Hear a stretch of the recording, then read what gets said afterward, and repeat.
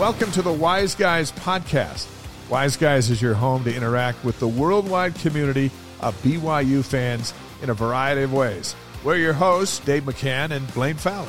What you're about to hear is the audio recording from our weekly live broadcast. We invite you to join us for the show live every week to chat with us and with other BYU fans. You can find the schedule and watch live at wiseguys.com. That's ysguys.com. Thanks for listening, and go Cougs. Hey, happy Tuesday. Welcome to the Wise Guys. We are live on YouTube, Facebook, Twitch, wiseguys.com, the number one BYU sports live stream show in the entire world, and we have such a great show tonight. Yeah, so much coming your way. Don't forget to follow us on YouTube. We mention this every week. We'll put the link in the chat so that you can click on that. Hit subscribe. It's free. We're also live on Facebook, Twitch, and ysguys.com, wiseguys.com. Right out of the gate, a shout-out from Neil in Tucson, Jonathan, I want to say from Harriman, and let's see, White Plains, New York. Yeah, I love Eric is in. love White Plains coming at us. This is like Fresno, Maddie's in from Logan. Yep. Wants to talk about Travis Kelce of course, and Taylor Dr. Swift. Ketch, always joining us from Vegas. Always. Maddie Floyd. She wants to hear her hot takes on Taylor Swift and Travis Kelce. Yeah. I actually, and Dave can attest, was I not texting back and forth with Andy Reid right Yeah. that Yes, you couple were. days? I was texting back and forth with Andy, but we were not addressing the Travis Kelce No. Taylor Swift issue, so I cannot say that I'm an That expert hadn't on happened that. yet. Mike from Beaumont, Texas, Amber in from New York City, and our regulars are here, and we hope to have so many more. Hey, Amber, my kids are back in the city, so maybe we'll have to get you guys together. They just finished the Moulin Rouge tour in the Kennedy Center in Washington, D.C. They're back in the Upper West Side, back in Manhattan. So if you're in New York City, maybe you'll have to run into Libby in Dallas. Josh from Lehigh. Hey, Josh. Follow us at ysguys.com. And did you already pitch the interviews? Did you say that already? No. Let's talk about that. Our library there is awesome. And for those who are regulars to this show, you know who's been on this show. For those who are new to the show or just want, to hear from some of the legends that have passed through, they're all waiting for you at ysguys.com. Danny Ainge, DeMarie Osmond, Kyle Van Noy, by the way, who signed with the Ravens today. He's going to start with the practice squad. We'll see where it goes from there. Kyle Van Noy interviewed a Sherry Dew, Ty Detmer to Max Hall to Steve Young, and many, many more. Hundreds, it seems, are there at ysguys.com. And let me tell you, let's start tonight with CJ Boyer sent us in a note that said, as a KU fan, got to say respect to you guys and the other fan channels, BYU fan channels I've seen. You're not arrogant, but you're also knowledgeable of your opponents and realistically optimistic. Welcome to the Big 12. Nice. That's really, nice. really great. So good job. And our pregame show, I'm telling you, University of Kansas had some really great stories. Yeah. There's some folks that are associated with the university there that have done some great things, and we were able to highlight that. We're going to do that every week on our game day shows. We're going to have some stuff from each university in the conference, and so that you, as BYU fans, can get to know our Big 12 family, and we're going to make sure we do that. And that Kansas team, wow, we're going to get into breaking that down a little bit more. That's a really balanced, really good offensive football team. So, Alan from Lake Winnipesaukee. Lake Winnipesaukee? Hey, Alan, good to have you here. Beaumont, Texas. Mike, just me. Did you get that one? Yeah, got that one. And we'll try to give you shout-outs throughout the night, so please let us know where you're watching our stream from. And, of course, we welcome you on YouTube and Facebook. We're still waiting for Panama, the Philippines, Singapore, Japan, Australia's been here with us, England. Australia. We want them all. And we got a lot to talk about. Our show could be 5 hours, but it's not. Nope, can't be. Tonight, we got Naperville, Illinois. Yeah, Naperville, just not too far from Chicago. Can we call it a suburb Russ, of Chicago, thank you. Russ? I think we can. North suburb. We're all pulling for the Cubs. Olympia, Washington in the house. Stephen Marks, just south of, in a beautiful, I love Olympia. It's like right by the water.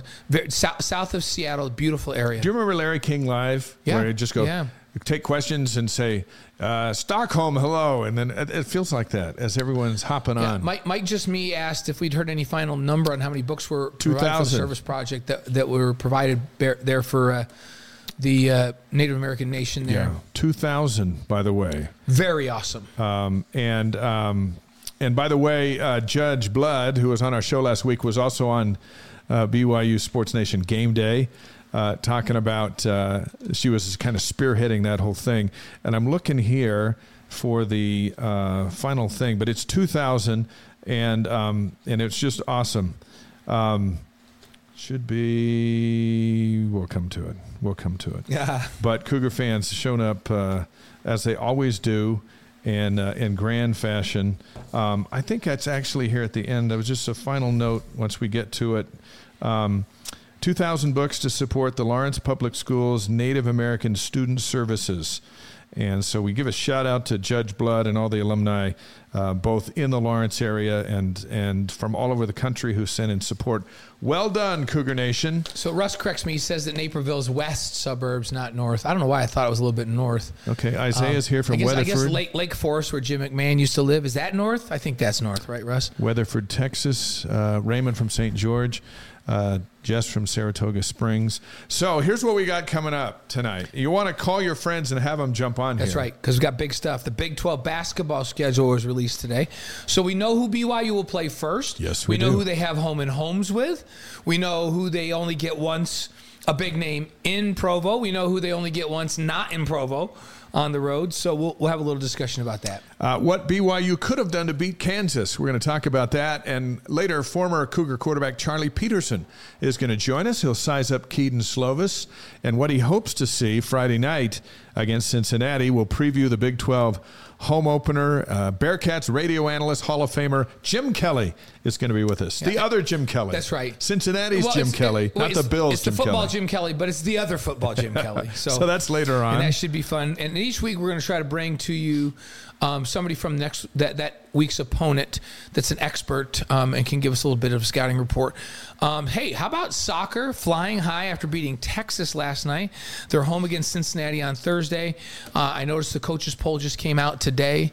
BYU is number 6 in the country in that coaches poll.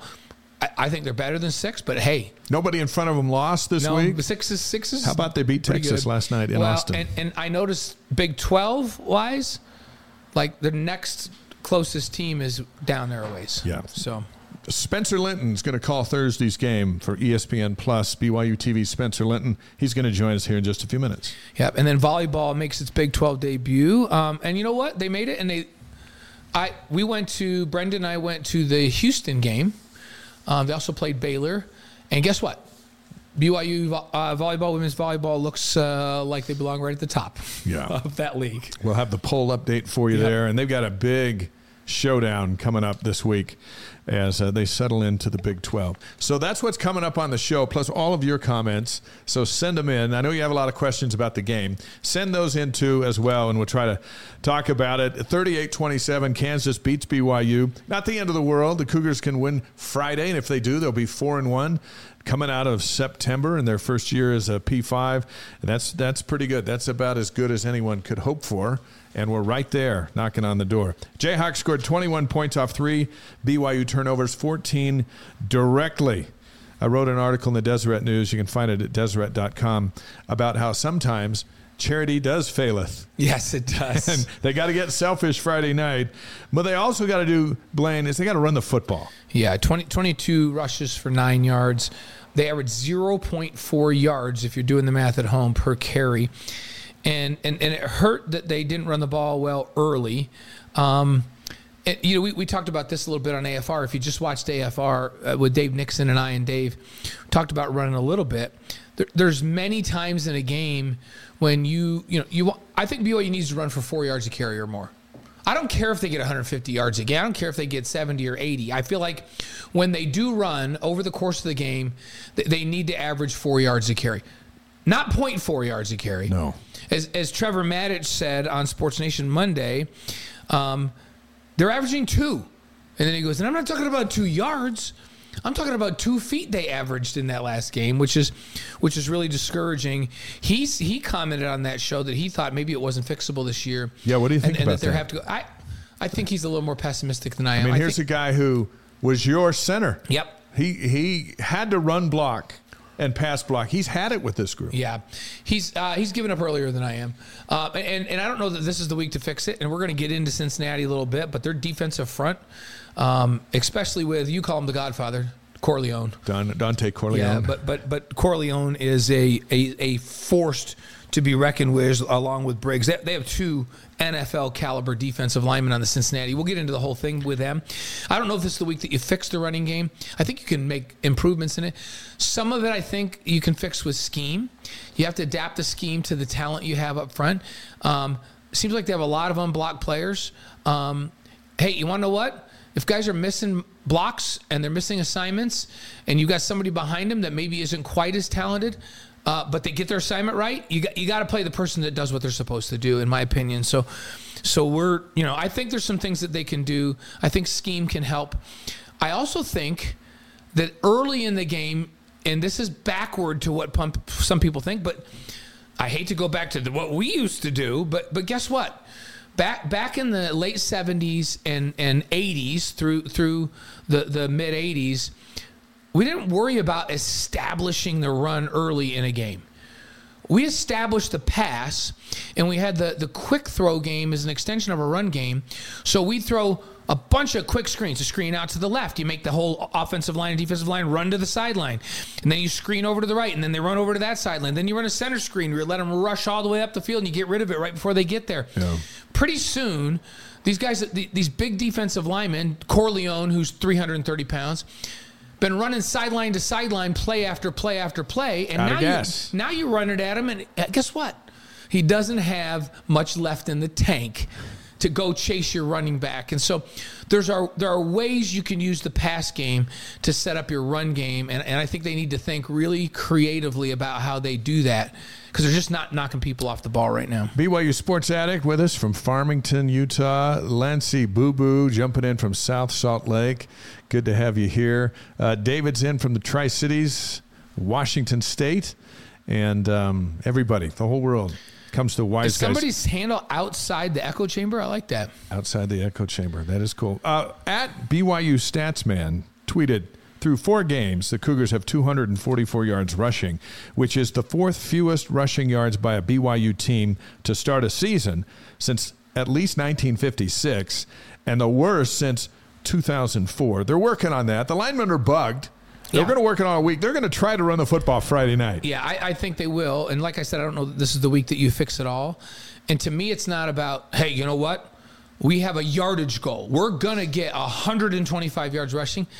I don't think that needs to be the goal. Just get enough. Just get 4 yards a carry and take what the defense gives. If they load the box with 8 people, throw it. But throw it and make them back off and then run it. And when you do run it, be effective. Draws and those types of things to take advantage, misdirection to take advantage of aggressive Ds like Kansas, and average 4 yards a carry. And if you carry it 20 times, if you throw it 50 and you run it 20 in a 70-play day, BYU had 72 plays this last week, a 70-play day, I'm okay with 80 yards rushing on 20 carries. What I'm not okay with is 9. It's just no. And 0.04 per rush. Outside the echo chamber, we're going to deal with injuries and answer your question here in a moment. Love Keaton Slovis. He's such a good guy. Off the field, on the field, he threw for 357 yards, 2 touchdowns. His pick 6 was a deflected ball. He threw behind Isaac, but Isaac tipped it up into the air, and the Kansas was there and ran it in for a touchdown. No running game, but Slovis threw for 357. Has a chance to get BYU through the first 5 games at 4-1 with a win on Friday night. He's not a runner. Okay, he's not Jaron Hall. He's not Zach Wilson. He's not Taysom Hill. But as Kalani has said and Aaron Roderick has said, he can sling it. And if it comes to it that BYU's not going to be able to run all season, which is really, really not a good thing, Slovis can toss it around all season. Yeah. And remember, Slovis played in an offense at USC his first couple years where they didn't worry about throwing it 50 times a game. No. He was in kind of an air raid type setup, a spread offense where he was just throwing it every down. He's completely comfortable doing that. But just like we were talking about at USC, they had such good talent at wide receiver that they got the ball quickly out in space to those slot receivers. Yeah, bunch of screens. Just let them go. Throw 10 screens in the first half this week. Make Cincinnati chase the football all over the field. Spread that defense out. Wear them down at elevation. And then guess what? In the second half of the third quarter and the fourth quarter, if you got the lead and you need to run the ball, you probably are going to have a tired front seven that you are able to push around a little bit. And then you average 7 or 8 yards a carry, and the 2.5 you had in the first 2 quarters doesn't matter because at the end of the game you average 4 or 4.5. Remember at the Arkansas game, in that fourth quarter, Arkansas was tired on both sides of the ball, and BYU got pressure with 3 guys or 4 guys on the defensive line. And on the offensive line, they did just enough with running, didn't do a lot of running, but did just enough where play action worked. And you think about Keaton Slovis' game-winning touchdown pass to Chase Roberts in the corner. That's because Arkansas had to worry about LJ coming out of the backfield. Right. And so they complement one another. There's some things you can do to help with that. And I know that BYU's thinking, coaching staff's thinking schematically, what do we do differently?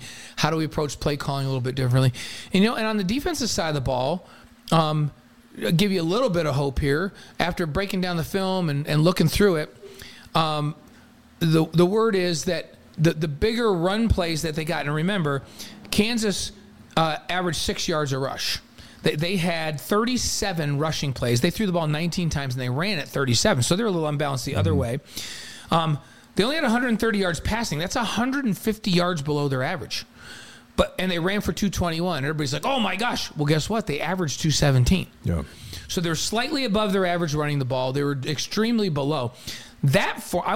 If you don't turn the ball over 3 times, as miserable as BYU was running the football, holding Kansas to 352 yards a game when they were averaging 500 yards of offense and controlling their pass game, that's enough to win. But BYU was very disappointed, especially in the second half, in their ability to stop the run. And it wasn't about guys getting pushed around. It was bad run fits. And we're going to talk about that in our pregame show on Saturday. Dave Nixon Friday. and I are, on Friday, that's right. It's about guys understanding the concepts and then being in the right gap that they're supposed to be in. And most of the big run plays that Kansas got were mistakes. So those are fixable, right? And Kansas is hard to defend. Not very many teams can run the number of schemes that Kansas runs and be effective at all of them. Think about this. In that game, you saw Kansas run open option. You saw them run read option. You saw them run zone read. You saw them run pass option. You saw them run direct quarterback run. You saw them run power. You saw them run counter. And then they had a fairly sophisticated pass game. Teams don't like no. That's a hard team to scout. But when you do that when you have a veteran quarterback and 10 returning starters on offense. And they had that. And they played well, and I'm curious to see how they play against Texas this week. It'll be interesting because Texas is so talented. Now, Cincinnati this week, they have 2 returning starters on offense. And one of them is not the quarterback. That's a little transfer. bit different. Their receivers are all transfers. Their quarterback's a transfer. They're very skilled, and they're talented, but they don't run 7 completely different schemes that you've got to defend. I expect BYU to be much better on defense from an assignment situation where they're going to be where they're supposed to be. Keep in mind, Cincinnati's numbers offensively are very similar. They run it for over 200 yards a game. They like to run the ball. They throw it for over 200 yards a game. They're balanced. They just don't run as many different things to defend. So I think BYU should look smarter out there because there's less to prepare for. I'm excited for the game. And David said, hey, not to change the topic too much, so congrats to the Lady Cougs beating Texas in soccer. We're going to talk about that in just a little bit, so hang with us. And you can interrupt our thoughts anytime you want. Absolutely. That doesn't mean we're going to start talking about soccer, but we're going to tell you when we're going to start talking about soccer. That's right. Cougar Nation, what do you think of Darius Lassiter? The transfer comes in. He's starting to get more looks. Had 8 catches for 84 yards, caught a touchdown at Kansas on Saturday. He is now, with Cody Epps still out with a hamstring and Keanu Hill not right yet, but he's trying to play. Lassiter has certainly gotten on Keaton Slovis' radar. Mm-hmm. Big target at 6'3". I think we're going to see more and more of him. And the thing about Lassiter is, the word out is he's smart. And to play in this offense, not only do you need to be skilled, you need to be able to not only know what you run when you break the huddle with the play that's called, but also know when the quarterback changes the play, what your route changes to, or when the coverage changes, how you adjust your route. Darius is picking up this offense pretty quickly, and you see it. in his production. He's another big receiver at 6'3", and I really like his progress. Doesn't he just seem like he's getting better every single game, and he's earning the trust of Keaton Slovis? So, absolutely. And now imagine, and who knows when this is going to be, but you get that hamstring feeling healthy. Cody Epps comes back, and he's playing. Keanu feels 100% healthy. Darius is now developed. And you know who made a little bit of a improvement this last week too is Keelan Marion. Right. He's a little bit behind Laster in terms of grasping the offense, but he's not far behind. And when it's all said and done, this is a deep receiver group. Chase Roberts has been playing really well and consistently all season. Isaac Rex has been lights out at tight end. It's a good group. And if you have to throw the ball 50 times a game, I like that group. Mike Just Me said the Lassiter story with his family was one of the better stories of the weekend, for sure. Amber says he really likes Darius. Great potential. I sat down with Chase Roberts. He's going to be our feature Friday night on game day, and had a great conversation with Chase. He's playing well. But you know what we're going to talk about on Friday is I said, Chase, what do you want all of your peers, all of our college football, to know about serving a mission and what it means to try to come back and play Division I football after you've taken 2 years off? Because we hear coaches all the time go, well, they're older, more mature, they're this, they're that, as if there's a competitive advantage. I asked him point blank, what advantage athletically did you get by serving 2 years in Canada? And you'll hear his answer and some of his thoughts that I thought he represented very well of like, hey, it is, they're not mission trips, they're not vacations. And one thing that I'll tease you with on that is he said that in many ways, missions are harder than college football. There you go. And so we're going to tackle that on Friday night. Well, 65 kids on the Cougar team are returned missionaries who've done that. And Chase Roberts has NFL potential. He's just a sophomore. He's BYU's best receiver. And of course, he had the one-hander against Arkansas. Look for that Friday night. I think he represents the school and the faith very well in a topic that's always tossed around when BYU comes to play. There was a comment again on game day, college game day on ESPN about BYU's age again. Well, yeah, it was from that comedian. Yeah, he's like, I'm going to go with BYU because I can't even remember what he said. They're old enough to get a reverse mortgage. Yeah, that's right. Half the teams got reverse mortgages. That's how old they are. So look for that on Friday. BYU was up 17-14 on the road in the Big 12 at halftime. They had a chance to win that game. That's after they gave up a scoop and score. Scoop and score. And the concern is the injuries started to pile up a little bit in the second half. So we're going to roll down the guys who were out, and then then I got a question for you. Maybe out. Well, no, but we're out in the game. At least went out at some point. We don't know the final on the first one, so we'll talk about that a little bit. So Ben Bywater went out with a shoulder, and I think the MRI was today, so we don't know. Yeah, we don't know on Ben. So Parker Kingston, he got knocked into next week on that fumble on his first carry, but he's been cleared. I just don't know if he's going to practice leading up to the game. So remember, that's what we think. We thought that was it Wakely or Wall that got knocked a little silly the week before? I thought it was Wakely. And we thought there's no way he'll come back, and he was cleared and played. Yeah. And so the first two we don't know. Kingsley Suamataia, he went out and then he came back. Yeah, everybody forgot he played the last series. He's good to go. Waylon Lapuahu, he went out. Might not see him this week. He had an elbow issue, and we may not see him this week. Cody's just... Cody Epps. Who knows with Cody Epps? It's been a nagging hamstring problem that's bothered him since all through camp, and it's just not where he can feel like he can go full speed. So we'll see on Cody Epps, but that's been a big detriment to BYU's offense. A little frustrating, but no one more frustrated than Epps. Aiden Robbins didn't make the trip. He's home dealing with an injury that might keep him out for a little while longer, but it's a legit injury. Yeah, it's interesting because sometimes with BYU, they don't talk about injuries that aren't season ending. Yeah. So if somebody has a season ending injury, they just come up and they just say, hey, like I'm trying to think of who's out for the year. Oh, Hinckley Rapati. Right. Like out for the year with this, right? And they just give it to you. If it's not season ending, they just go, we don't talk about them if they're not season ending. I wish they would, because it's a little bit of a disservice. Part of it is, and Dave Nixon was saying, well, here's the part I get. We were talking to him today. He goes, what if you have a rib injury? What if you have broken ribs? And you're going to come back from that, And you're just going to say, hey, he has a nagging injury, because you come back and the other team knows that you're coming back from broken ribs. They're going to hit you in the ribs. Sure. And so he says some of it makes sense to keep it quiet. So we get that, right? Yeah. But the ones that we just talked about, those are none of those have, at least to this point, a season-ending injury. And here's what we can say about Aidan Robbins. He did not lose his job to freshman L.J. Martin. Right. He's injured and can't play, and L.J. Martin's the next best option.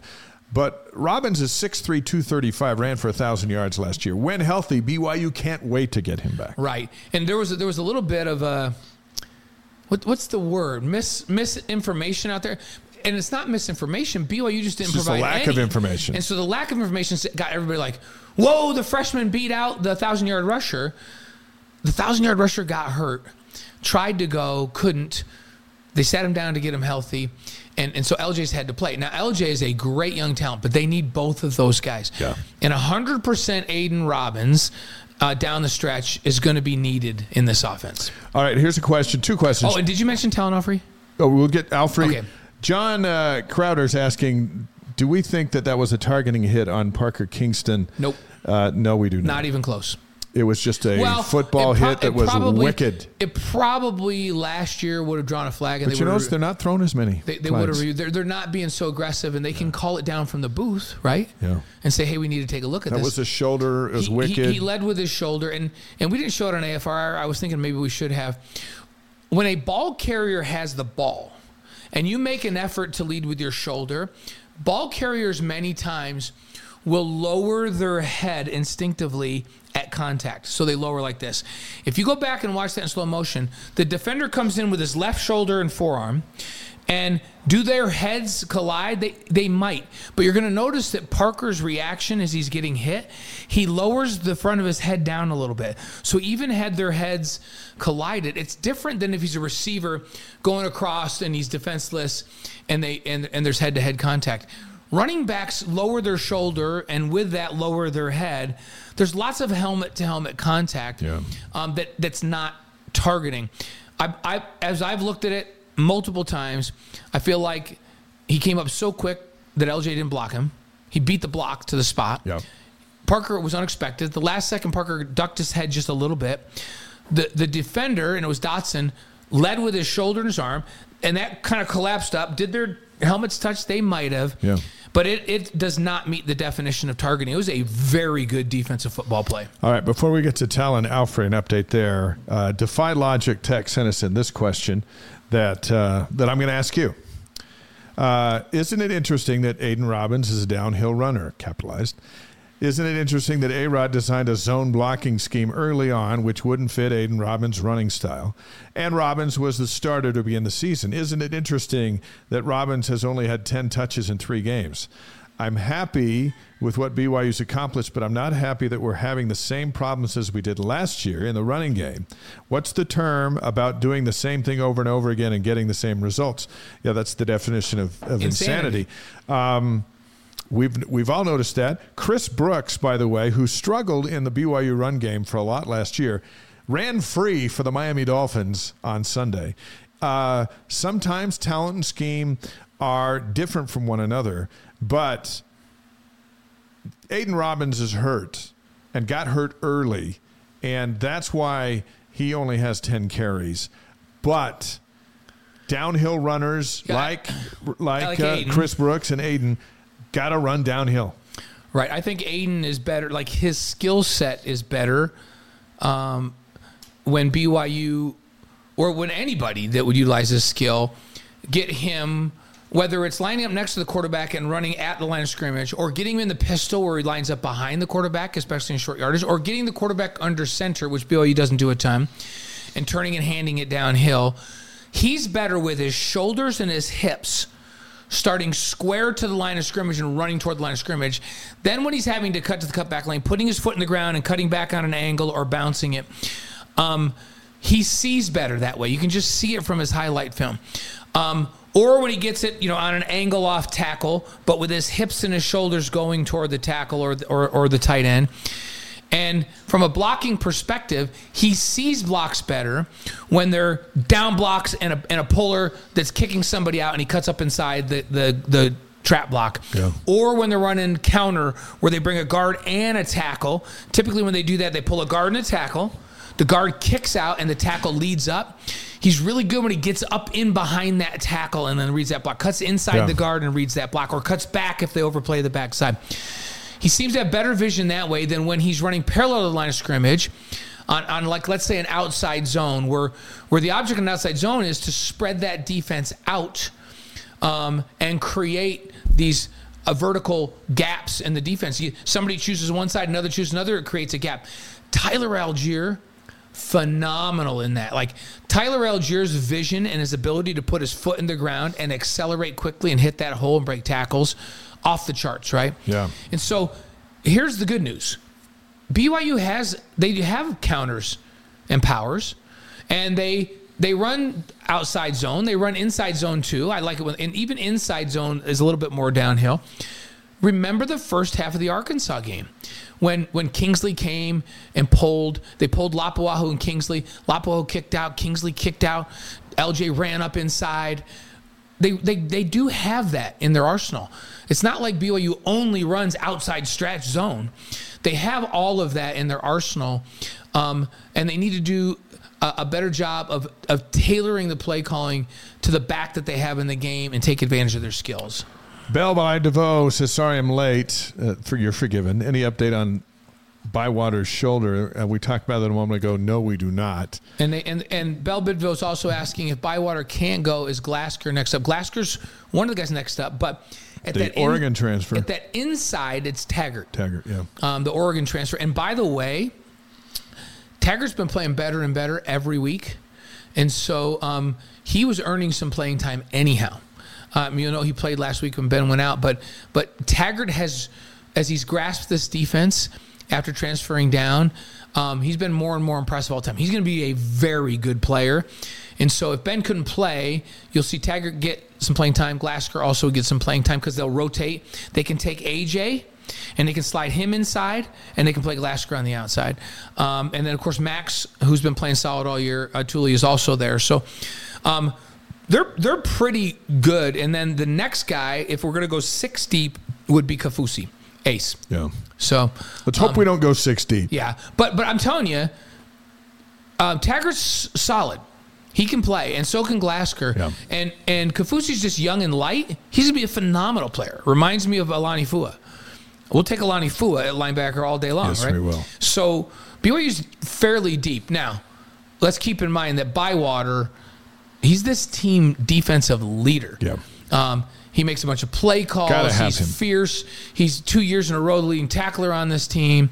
Like, let's hope that this MRI is negative or that it's minor and they can strap it up and have him play, because I don't care who you put in there, there's a drop-off. Hope so. Hey, Richard says, hey, just started to listen when my wife called me for dinner. Back now listening from Panama. Okay, so Panama, we're wondering where Panama was. We're glad we're going to listen to Kalani Sitake. Before we do, Talon Alfrey is the the safety who started all last season, but he got hurt during camp. He's due back against TCU, which is in a couple of weeks. Remember, it's Cincinnati, then a bye week, then TCU. That's right. A huge gain for the defense. Oh, yeah. And here in this defense, in Jay Hill's defense, it's fairly easy to put a new guy in at corner or on the D-line because the assignments are fairly simple and consistent regardless of the call. And they can just kind of get after it. They ask a lot out of the inside backers and out of the safeties in terms of recognition of formations, play callings, checks, all that kind of stuff. So it's way harder to play at safety without experience. Remember, Talon started a good portion of last season. Like, he's a veteran guy. He understands this defense. Not only is he really physical in the run game and understand the pass defense, he's also really smart. And so to get Talon back would be a huge deal. And it'll really help them with depth at that safety position. Because remember, they lost before the season even started. They lost Micah Harper, Micah and Talon, who were both those were the starting two, were Talon and Micah, and they lost them both before the first game. So getting one of those two back would be huge. And all along, we've been told behind the scenes, look for him the week after the bye. All right, let's listen to Kalani Sitake. Here's his comments to kick off the week, and then Spencer Linton will join us on the other side of the head coach. DJ, will you roll that? Okay, well, new week, so heading to game, looking at the game 5 now, and right in the middle of conference play now. Actually, had a really, other than the loss, good experience in Kansas. I thought that was a good game. Proud of the guys. Proud of some things that we did. Obviously, some errors to correct and get ourselves in a better position to have more success this week. Going against Cincinnati, really athletic, well-coached team. I mean, you look at their head coach, Scott Satterfield. Obviously, he's been a head coach longer than I have and has done some really good things at Appalachian State and did some great things at Louisville, too. So he has a great staff. I know their defensive coordinators. He's got a great reputation for what he does with defense and offense. Obviously, they're well coached on all 3 phases, but looking forward to having them at home for our Big 12 home opener. And coming off a loss, it actually helps to get on the field a day earlier. So we're excited for this game, being at home, and then getting the game on Friday. Looking forward to the matchup. There's great players on Cincinnati's team. We have tons of respect for their program and especially those players that have seen a lot of success in their time. So quality players all over the place. And again, I probably say this every week, especially in this conference. We love being in this conference. Even after the first game not going our way, we enjoy being part of it. We're looking forward to having a lot more to play for this season, and looking forward to the partnership that we have with all these teams in the conference. And bringing Cincinnati to our home is going to be a lot of fun for us, and looking forward to the crowd being a advantage for us. And we're looking forward to this matchup. So I'll take any questions you guys may have. Head coach Kalani Sitake setting the theme tone for the week. Here's one thing he does like. Red zone scoring. BYU is 15 for 15. That means inside the 20, they've scored every time, including 12 touchdowns. The only schools in college football that are doing better than BYU in the red zone, Wisconsin's 18 for 18, and Florida State 17 for 17, and then there's BYU 15 for 15. Yeah, and in terms of percentage, they're tied for first in the country. So we'll say this. They've been very reliable, and their touchdown percentage is outstanding, right? That's a great percentage of the times you get down that red zone scoring touchdowns. They need to get there a little bit more. But that, that's absolutely a good sign. And again, we can go back to this. There's a lot of things you'd like to do better in that game. You'd like to run the football better. You'd like to defend the run a little bit better than they did in that game. But the bottom line is you cannot turn the ball over to get 21 points off of turnovers and win a football game. You just can't do it. A couple of surprises in the Big 12. I think Spencer's here. Hey, are you ready? Yeah, come on in. Sit down. Come on, Spence. Big 12. The surprise last week, I thought West Virginia beat Texas Tech 20-13. West Virginia was picked dead last in the Big 12. Texas Tech lost their starting quarterback to a broken leg. It's going to be at least 6 to 8 weeks. They play BYU October 21st, so he's out for that. Yeah, that's a shame. And he's such a good kid. I hate seeing that. Absolutely hate it. The Big 12 schedule this week. Before we go over that, let's just bring Spencer in a little early. A pleasure to welcome a member of our game day roster. DJ is going to put his picture up in a second. Host BYU Sports Nation. Play-by-play announcer for BYU TV, the man who will be calling Thursday's BYU Cincinnati soccer game on ESPN+. Say hello to our longtime friend and colleague, Spencer Linton. It's about time you got on the Wise Guys. I don't know what the problem is, but I'm glad we got all that worked out. I apologize that it took me so long. Where were you? I sent you the most simple directions. You did. Spencer. So your good friend Jack and I were just pulling a huge nail out of my rear left tire. What? So I'm going to have a flat tire when we're done with this interview. Why didn't you just leave it in until you drove it to Big O? You should have seen the size of the nail. Did you just pick it up like out front, or have you been driving around with it for a while? This is probably a punishment for me turning into Osmond Lane and then being in the wrong place. Oh, because Osmond Lane, they get a little bit snooty. By the way, wait, nobody knows where we are. Studio is. I'm sorry. The Osmonds are all over the world. Well, I said I was in the wrong place. I was in the wrong place, and that's why I got the nail. And then I came to the undisclosed location. For security reasons, we call it undisclosed. Look, we're going to help you with your tire. That's the kind of guys we Yeah. You're going to have to stay until the end of the show, though. The Big 12 this week, Kansas State and Oklahoma State have byes. So Friday night, Cincinnati, BYU. Saturday, Kansas is at Texas. Texas is up to number 3. Houston's at Texas Tech. Baylor's at UCF. Iowa State's at Oklahoma. They're number 14. West Virginia's at TCU Saturday night. The Bearcats come in 2-2. They beat Eastern Kentucky and Pitt. They lost to Miami, Ohio, and Oklahoma. Oklahoma beat them 20-6 back on Saturday. So we'll talk about that a bit later with Jim Kelly when he joins us. Weather forecast can be awesome. Friday night, a high of 76 in the day, low of 51, so we're in the 60s for kickoff. And here's what the Cougars are going to look like. The DJ is going to put up the All Royals as our live streamers are welcoming Spencer. That's a good look under the lights on national TV. Royal from head to toe. The last time they wore these was 2021 against Arizona. They won in those, so they're hoping to win in these. So it's a Royal look. Will you be wearing your Royal shirts? That's what we're wearing on game day. Yes. Will you be complimenting that with the white pants? Probably. You have some Royal pants, too. I do have Royal pants, but it's so hard to match the specific color of yeah, the Royal Polo Royal. with the Royal golf pants. So you probably go white pants? Yes. Also, White Pants Friday is a thing for me. Is that So it's We're way past Labor Day. Will I you know go that. Royal shoes? absolutely I will go Royal shoes. Okay, because I think I may go Royal. Okay. With gray slacks, but then I'm going to go with Royal sneaks with gray soles. Ooh, I That's a like lot. that. And I think I'll go Royal socks. By the like way, that. Les from Santa Fe says you meant to say Orchid Lane. That's what you meant to say, Orchid Lane. Orchid Lane? Where you cut the nail in your tire. in Lehigh. DJ, will you put up our game day promo? We encourage you to be with us. We got a special game day Friday night, BYU TV, ESPN Plus, 8 Eastern, 6 Mountain Time, 2 hours of pregame news, features, live warm-up Dave shots. always claims he's the only one actually working which is so... because he's cooking for the rest of us.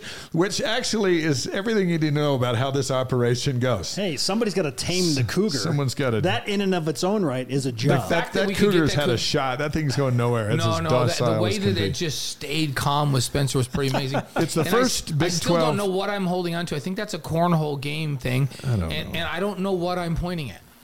You're just pointing. I think I'm trying to show off my left Let's say tricep. historic night. It's the first Big 12 game at Lavelle Edwards Stadium. The football game starts at 10:15 Eastern. That's 10:15 Ohio time, Cincinnati time.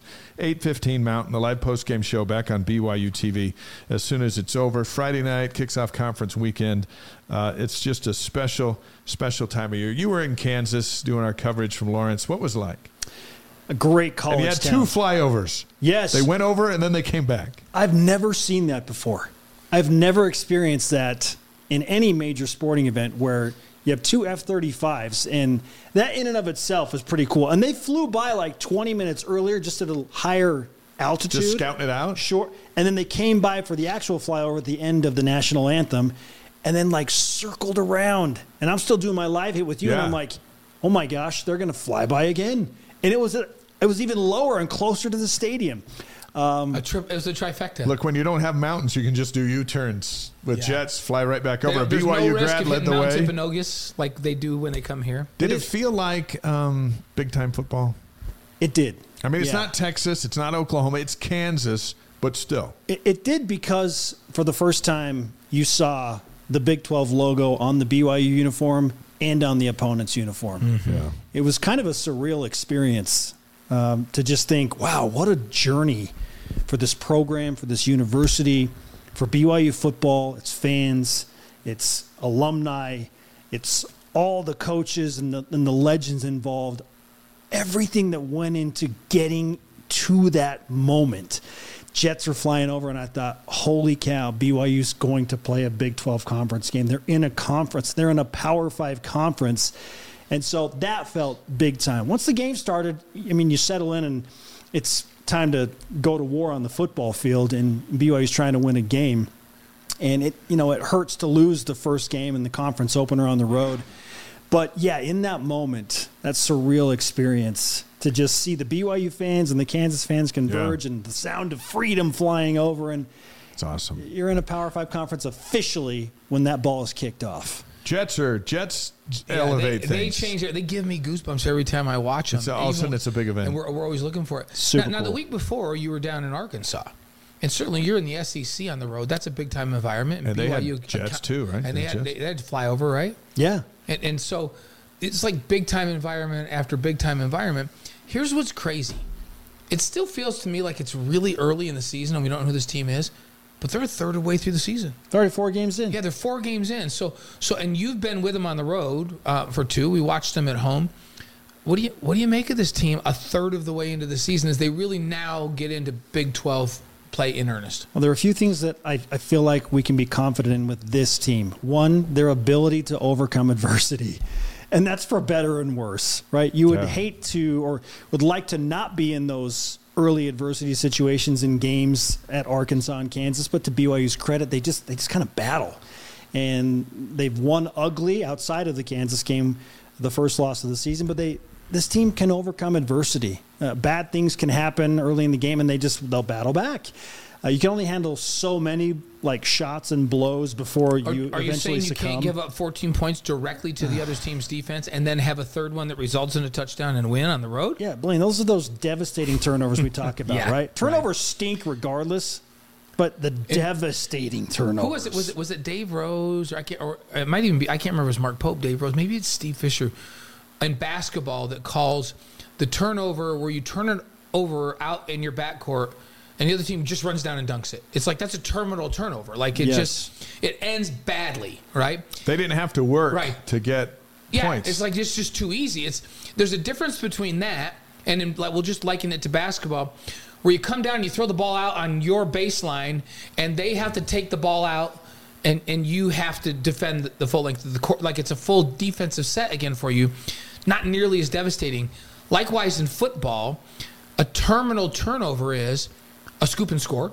Yes. Or a pick six. Yep. BYU had both of those. And I would submit that that's way more devastating than a terminal turnover in basketball. It doesn't hurt you as much to be driving down and to turn the ball over on their 30. No. Not all turnovers are created equally. To recover, and it's just not the same. 2 what I would call terminal turnovers in football in one game, and then a third that results in points. I don't know the numbers because we haven't been able to I would bet that 99% of the time you lose a game like that, no matter who you're playing. And blame BYU's still in the game. That's what's crazy to me. They're still in the game. So, and I said this earlier this week on BYU Sports Nation, and the coaches have confirmed. I hosted Coordinator's Corner, had Aaron Roderick and Jay Hill with me. They both were very, very outspoken about how difficult it is to overcome a loss like this emotionally, because they admitted, look, Kansas is a good team, made some good plays, even on those turnovers. They still made good plays. But they feel, and by they, I mean the BYU coaching staff and players, they feel like BYU beat BYU. Mm-hmm.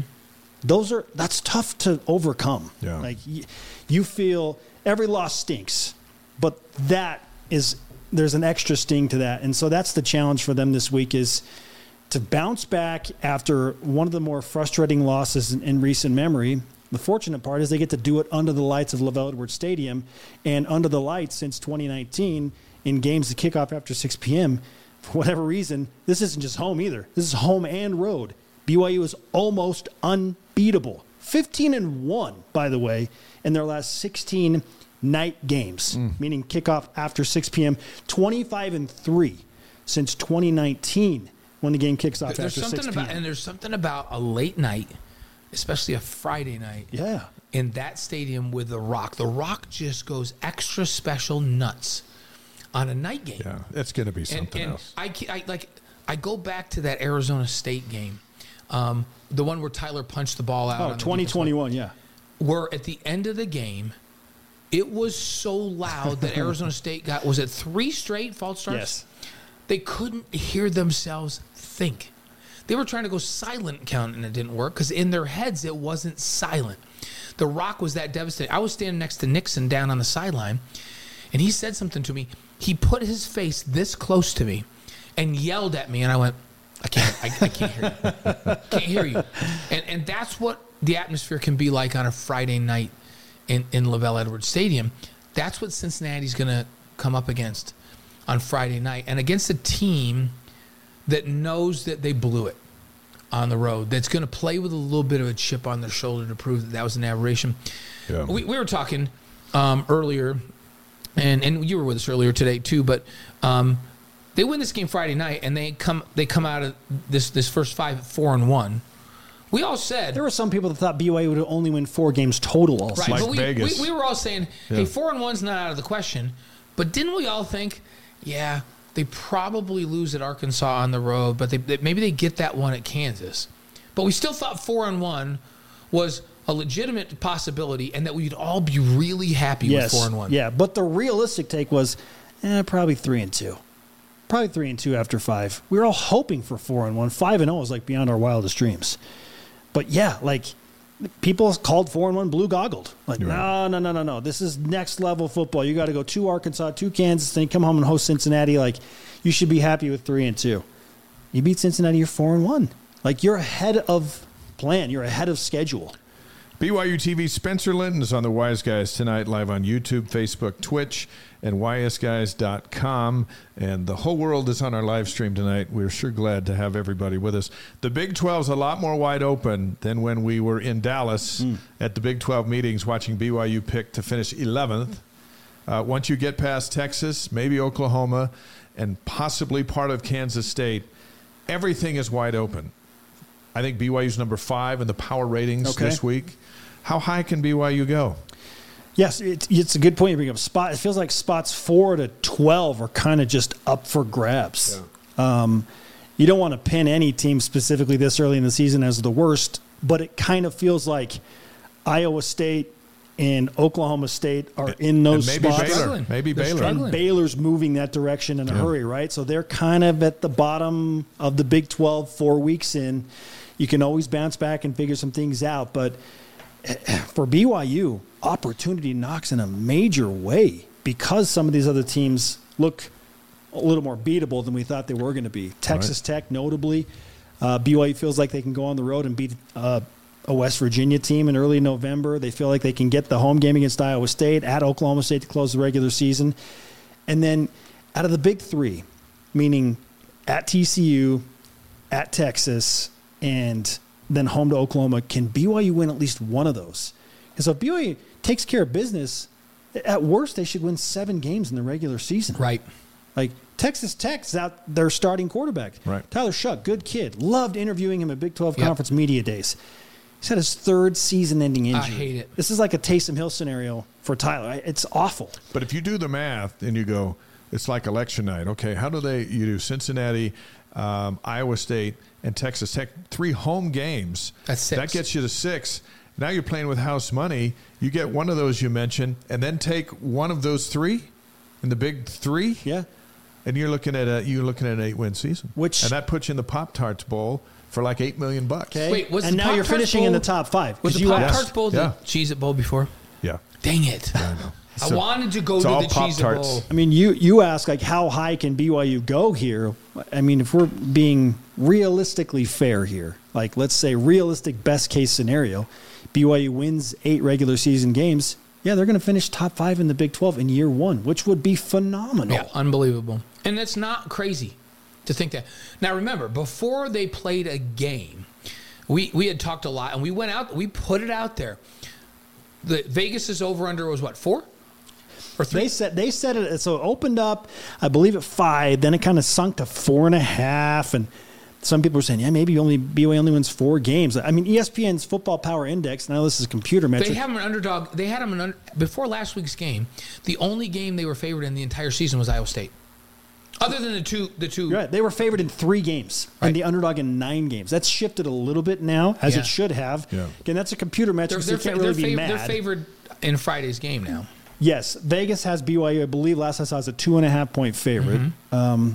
And this, man, what an interesting matchup, because Cincinnati's offense has been okay against much lesser competition, but only scored 6 against Oklahoma. We're frustrated in a game at home against Miami of Ohio. They've lost 2 straight. Now they got to travel to Provo on a short week, but they have outstanding defensive front led by Dante Corleone. Yes. Who is just a beast.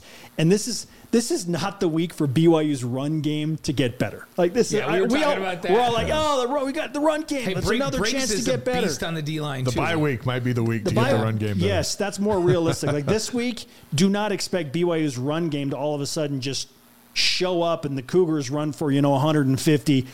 This is not the game for that. I think Aaron Roderick is probably scheming and game planning to throw the ball at least 40 times this week. Yeah, Cincinnati's D coordinator, first of all, he's very good. And that's where we talked about them only having 7 returning starters. 5 of those are on defense. There are 5 studs on defense. Taj Ward, a DB who's been, he's a fifth-year senior at Cincinnati. He's played a ton of games. Brian Threets at safety, also his 3rd year there. Jack Dingle, a linebacker, is a really fine player. He's been there 3 years. And then we talk about Corleone and Briggs on that defensive line, who are both monsters there. They have a really good core defensively, so I expect them to be good on defense all year. But the offense, they've got some talent there, but it's a bunch of transfers. It's a little bit similar to BYU's. Yeah. Emory Jones, this quarterback, is he's a dual threat guy, but they run more like this RPO scheme a high percentage of the time. They're not like Kansas that runs 7 different types of schemes that you've got to defend. And they started off tough. Just keep this in mind, folks. So Emory Jones throws 5 touchdowns in their opener against Eastern Kentucky. Yeah. And no interceptions. You're like, whoa. Okay, that's quite a start. Now, Emory, he started at Florida and then eventually transferred to Arizona State, and now he's at Cincinnati, right? So this is his 3rd school. A little bit like Keaton, but dual threat guy. And game 2, he was also solid through 2 touchdowns. So now he's up to 7 touchdowns, right? In the last 2 games, Miami of Ohio and Oklahoma, 0 touchdown throws, 4 interceptions. And honestly, he had 1 interception in game 2. So he's got 7 touchdowns and 5 interceptions, but the trend the last 2 has been rough on Emory Jones. Now, they've run the ball really well in every game, but the throw game is kind of tapered off a little bit. It's interesting to watch a guy who was, to your point, Blaine, he's at Florida. I mean, he's played in big-time environments, big-time games. And Cincinnati has one of Florida's former receivers who caught, I think, around, upwards of 30 passes as a member of the Florida Gators. So they've got some guys. It's just tough when you have a first-year head coach, new scheme, new ideas, bunch of new players coming together. They're trying to gel. I think Cincinnati's getting better. I think it's fortunate that BYU gets Cincinnati when they get Cincinnati, because I feel like the Bearcats are going to be a much better team when they're 10 or 12 games into this season. And so, for them to have to travel after only putting up 6 against Oklahoma, coming to Provo on a Friday night, like this is all advantageous for BYU. Mm. And typically home field will give you a 3-point advantage when you look at Vegas, and it's right there. So they feel like if they played this game on a neutral field, the experts and our friends in the desert think this is like a very, very even match. Yeah, they average the same. They're giving up the same. Interestingly, in the way olden days when I played, when we used to wear leather helmets, we fold them up, put them in our pocket. With Boney Fuller. After practice with Boney Fuller. Yeah. I always felt like, hey, if we're going to play a short week, let's play it at home. We have a huge advantage. Let's play a Friday night game at home. Because I think a short week is a huge disadvantage for the team on the road. And so Cincinnati, not only did they have to play Oklahoma, now they've got to travel out here. You lose a day traveling. And so BYU's home, sleeping in their own beds. And they've got a short week too. I think advantage short week is always to the home team. And then to come play in this environment is a tough ask for Cincinnati. I would value it at more than 3. I would value it at a full touchdown. Okay, wow. Okay, so you put it that high. Yeah. Hey, Forrest Gump, 12 Able with us from the, the East Houston area. And glad to have you with us on the Wise Guys. Spencer Linton is a host of BYU Sports Nation, play-by-play announcer, game day reporter, and he's on the show tonight. Thursday night, speaking of let's turn to the other football. Let's do it. Thursday night, the 6th-ranked BYU women's soccer team hosts Cincinnati. It's Cincinnati week in town. You'll be on the call on ESPN+. Southfield will be sold out and rocking, especially after beating 14th-ranked Texas last night, 3-2. So which team has surprised you the most at this point? Soccer team, women's volleyball team, which is number 9 in the country, or the football team, which is sitting 3-1? I mean, straight up, BYU football had a chance to go 4-0 last week. That to me was the biggest surprise. I mean, beating Arkansas on the road, and then having that kind of, juju, if you will, and not being like, it's not like they were great. Like, there were flaws, especially on offense, but they just found a way to win. So that was the win at Arkansas is the punctuation on the most surprising team, but. Soccer, incredible. We knew they were going to be amazing. Now, you've been calling games at Southfield for like a decade We now. knew they were going to be amazing. Yeah. Volleyball probably takes the cake. I thought volleyball would be pretty good. Really? They're now the highest-ranked team in the Big 12. They're ranked one spot higher than Texas. Today we talked about today's coaches poll comes out. They're number 6, right? 9. They're 9. Oh, Soccer's 9. up So 6. soccer, sorry about that. So volleyball's number 9. Texas 9, is number that's right. 10. And where are they going this week? They're going to Austin for 2 games. This is a new dynamic to the women's volleyball schedule. Is in some of these road trips, they'll play 2 matches, but on back-to-back nights. We see this with the men's volleyball team. Right. Yeah. Never seen this happen with BYU women's volleyball. This is a new thing, and wouldn't you know that both of these matches are in Austin with BYU as the highest-ranked Big 12 team. That, to me, is surprising. They beat Pittsburgh, who was a top-5 team, to open up the season. Their only setback, it was at Washington State, who was a top-10 team in and of their own and right. on the road. On the road, and now they got to go to Texas. I think they're game for a split. You split that, if they get you're a good. split, their Amazing. RPI is going to be super high all Yeah, year. they got a chance to win the Big 12. And that's a surprise for me. We went and watched them against Houston the other night. Brendan and I went and watched. So good. Oh, my goodness. This is a really athletic team. Their ability to block, like Houston couldn't get it over the block. It was Roof City. Yeah. It was the red roof in. It was the blue roof in. It was the blue roof in. And then their hitting percentage was just, it was phenomenal. I'm watching it going, whoa. I mean, this is a top 10 team. Really, really good. Am I crazy? Like, I'm watching this BYU soccer team, and I know they had that little lapse, right? They're special. But the way they share the ball and the way they play so connected with their passing game seems unique to me in college soccer. And we've watched them pretty closely. My daughter-in-law and Gavin and Abby live with us right now in our basement apartment. And we've watched a couple of games. Abby was a first-team All-State soccer player and the player of the year in the conference her freshman year at Westminster. And she watches it and just says, no, these guys are so connected, and their passing game is remarkable in college soccer. Am I crazy to think this is a Final Four team? No.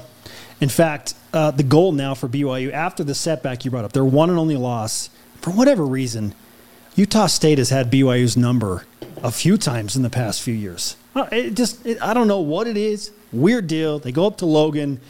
They lose that game, but you bounce back by obliterating Baylor. It's not great, but still, you dominate them.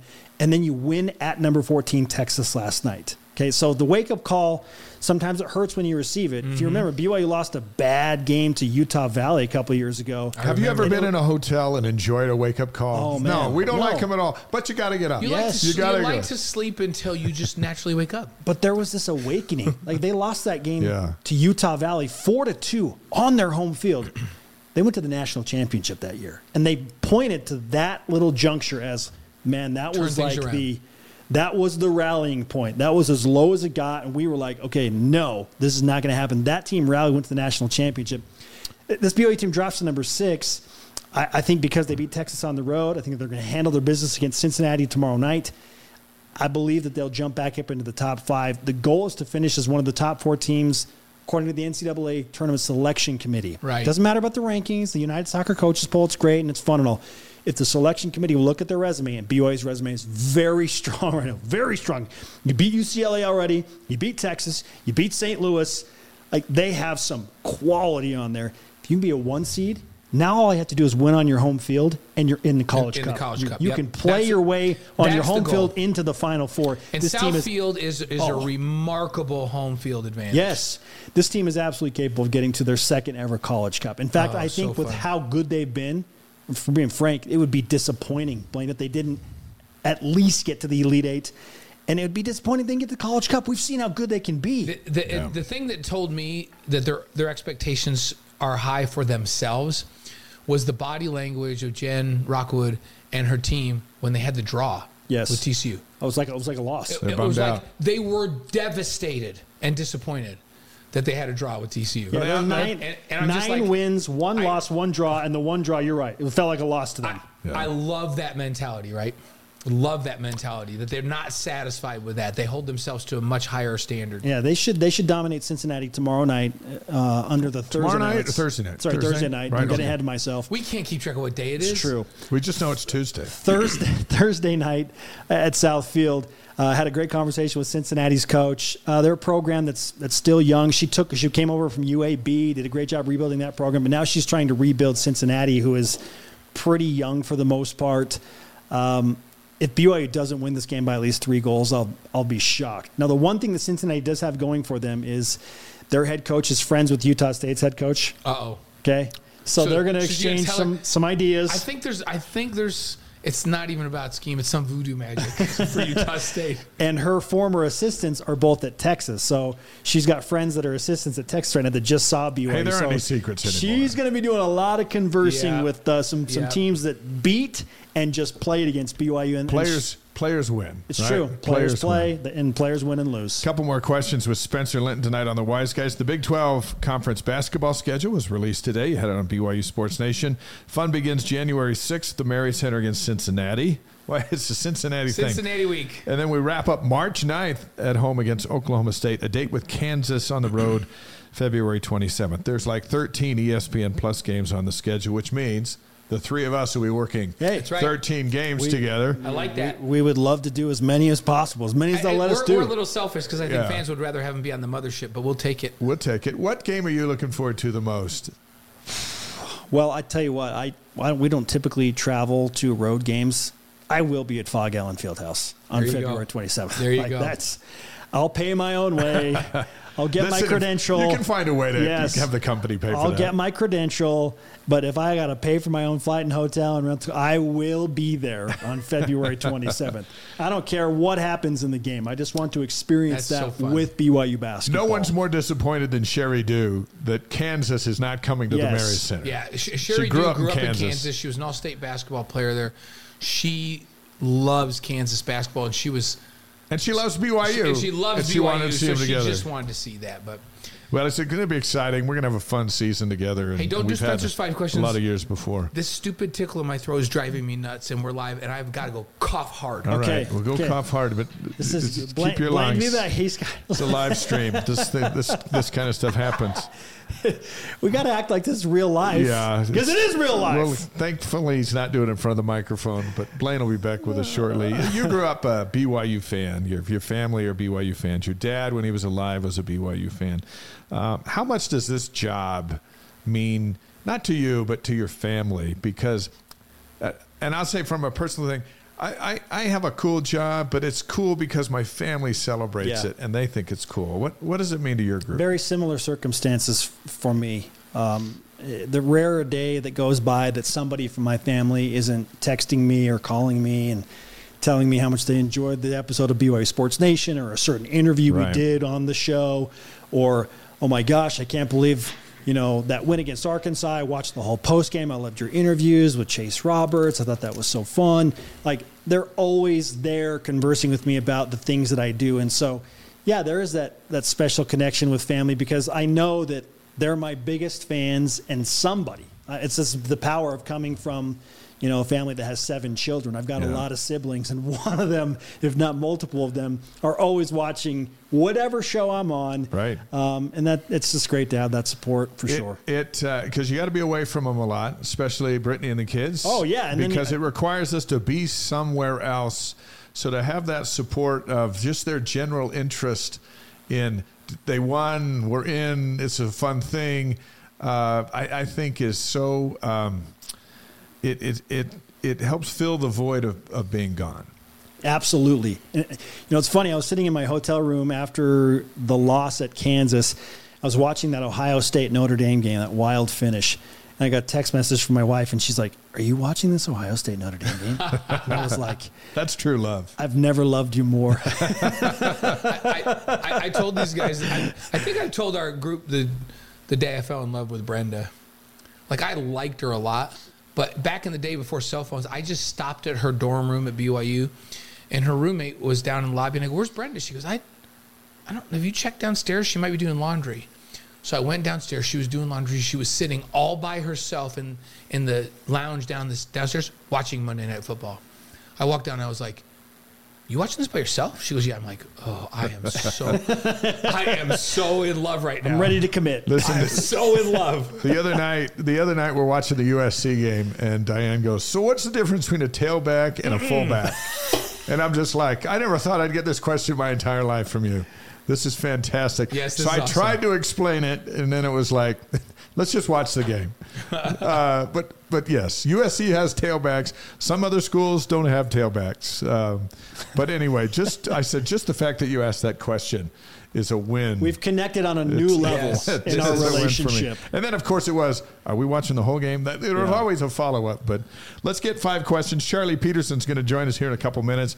We'll get his take on Keaton Slovis from one quarterback to another. I did not want to miss 5 questions, so I just coughed it out. We're just glad you thank you, survived. I just coughed it out. I appreciate that sacrifice. And I'm so much better now because I have to be here for 5 questions. These 5 questions are going to be the revealer of all things. Okay. Yes. No pressure. No. Yeah, and you're not allowed to really think about it. You just if it Just pops go. in your head, you just say Go. it. Rapid fire. So here we go. Okay. Your favorite sports movie? Hoosiers.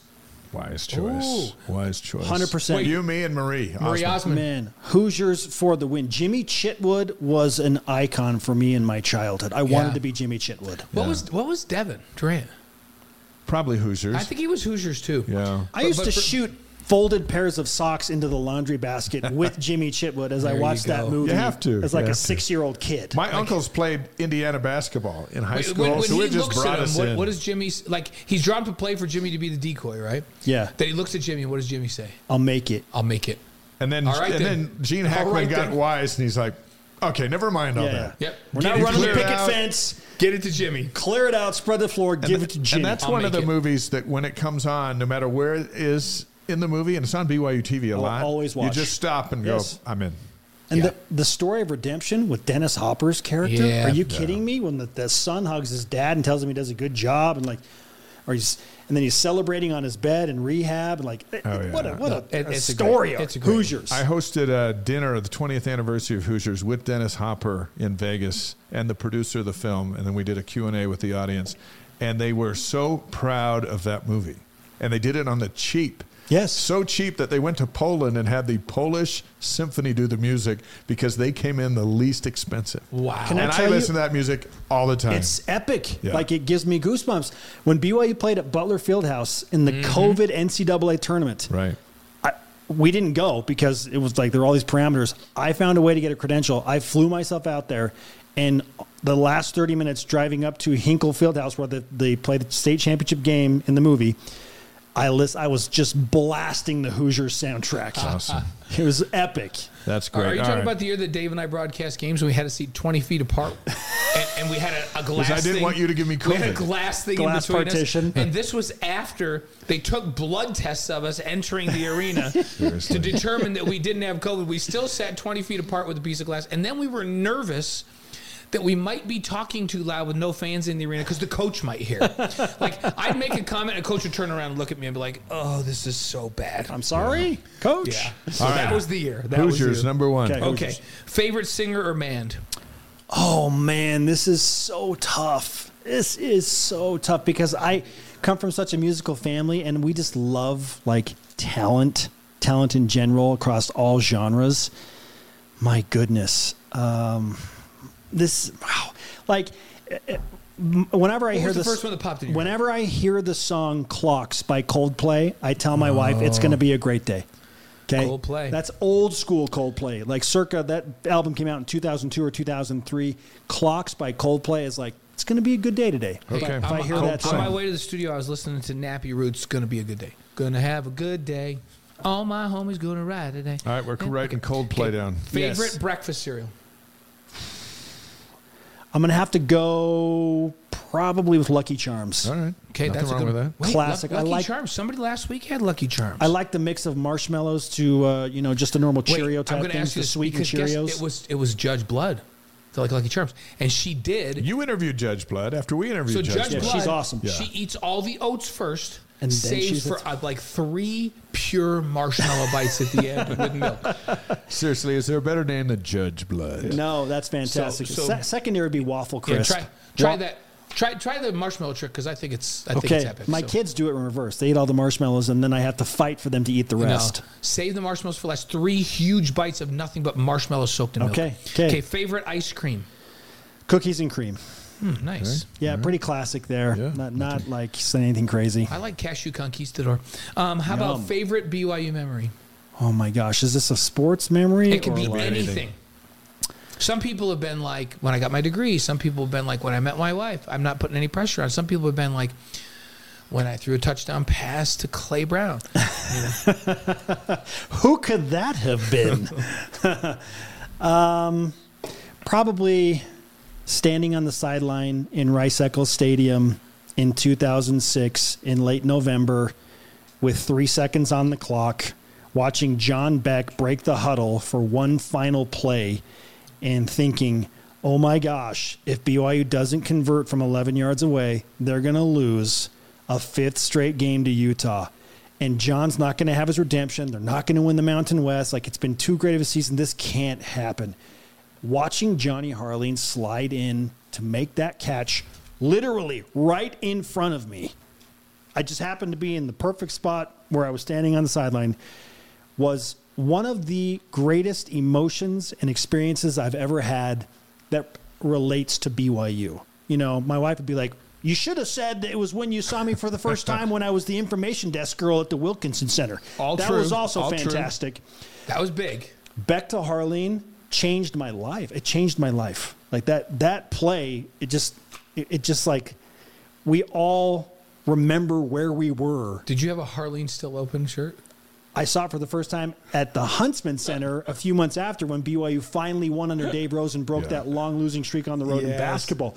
Someone showed up with the Harline Still. It was the first one I'd ever seen, and I was like, "That's the greatest T-shirt that's ever been created." That's a great one. Yes, that's tough to beat. That's great stuff. Spencer Linton with us. Do you got to leave? Are you like wide open tonight? I don't know if I can leave because I'm pretty sure I've got a flat tire out there.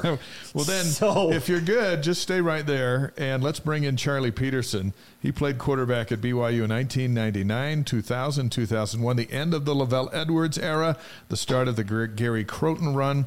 Also author of the books How to Play Quarterback Like a Pro and Quarterback Bible, which are available on Amazon. In the business of home building tonight, football analyzing. Our pleasure to welcome Charlie Peterson to the Wise Guys. Charlie, you just finished watching your boys' football game. How did it go tonight? Oh, it's so much fun. They're just little kids. So 7 and 8-year-olds running around tackling each other with flags. It's great. So it's flags still. Yeah, he's too young for the padded stuff. I probably won't put him in until he's a little bit older anyway. So probably a good idea. What's your age, Charlie, where you're like, okay, they're okay for contact now? What's your thought on that? You know, it's funny. My old man was 100% hell-bent on me not playing until I was in 9th grade, which was in high school. So I didn't even start playing regular football with pads until my 9th grade year in high school. So, you know, that's a hard one. I mean, he's playing lacrosse and he gets smacked around there, so I figure I might as well let him play football too. I've heard Lavelle on multiple occasions over the years, people ask him, he's like, you know what? Whenever they love it and want to do it. And he goes, but it's not a huge disadvantage if they don't do it till 8th or 9th grade. He always used to say that. He's like, he says, you want them to have them do it when they're so in love with it that they want to practice every day and they don't tire of it when they're still excited about it. I'm like, okay, that's great advice. That just tells you when they're ready, right? Hey, what'd you think of the football game Saturday? Oh, man. Oh, it broke my heart. It was really fun to watch. I'll tell you what, Kansas is so dynamic. You watch all of their motions and formation shifts. I mean, you talk about a challenge defensively to prepare for. I mean, I think Kansas is going to give Texas fits this week, and their quarterback is so versatile, and they just have a system so unique to him. And that being said, as complimentary as I am toward them, I thought we had them on the ropes a couple times. Those, you know, anytime you have a turnover, it's a bad situation, but when the turnover leads to a direct score, a scoop and score, pick six, that's when you're really, really behind the 8 ball. And I thought BYU played really well. I just wish we could run the ball. I'd never thought, I really miss the Tyler Algier days. That guy was a beast. And, when BYU has the balance, when they can run effectively, and I think that's where we're lacking. I think Keaton Slovis is playing lights out. He is so talented, and he's light on his feet. He's just very efficient in his throwing motion. Really fun to watch. Yeah, I was going to ask you about Keaton a little bit. You played that position, and really, when you played, this is a very similar offense to what you ran. Aaron's kind of brought back some of the old concepts, right, that you ran, that I ran back in the olden days. Through 4 games, what's your evaluation of Keaton, how he fits in this system? Well, I think he's an NFL caliber player. I mean, you don't throw for, what's he thrown for, over 10,000 yards or something like that in his college career. I mean, it's ridiculous. And I like watching him. He's so graceful, and his throwing motion is just so fluid, and it's crisp. And you can see the wrist snap at the top of his release, and that ball's just spinning. And he's throwing it in tight windows.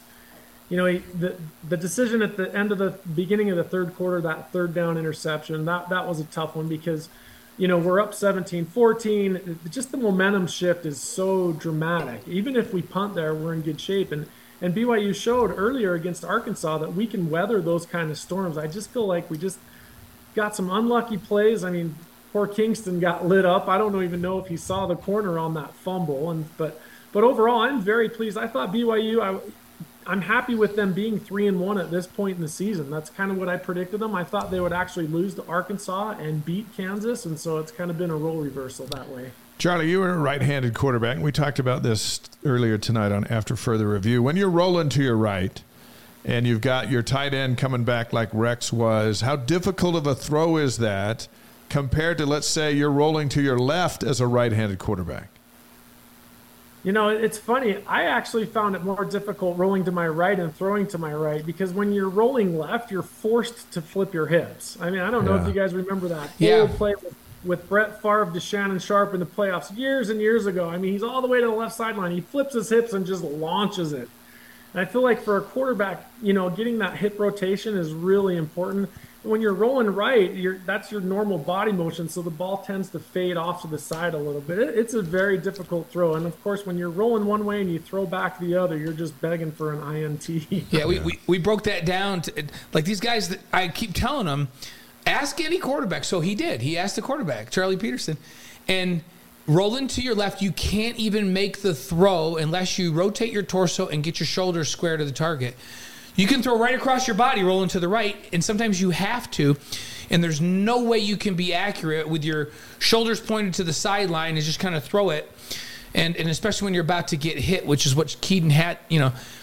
We looked at that one play, Charlie, and we noted if the ball's accurate right in the frame of Isaac, it's either going to be pass interference or Isaac catches the ball, but because it's back inside, Isaac makes the cardinal sin of reaching back and tipping it up. But I think that was a tough throw. He was running full speed to his right, couldn't get his hips or shoulders around, and got smacked as he let it go. Yeah. And the ball sailed inside on him. So that's a tough one, isn't it? Yeah, looking back on it, you almost wish we just swallowed it, take the sack and punt, just because the turnover, especially when they score like that, now you've got the crowd behind you. It's just...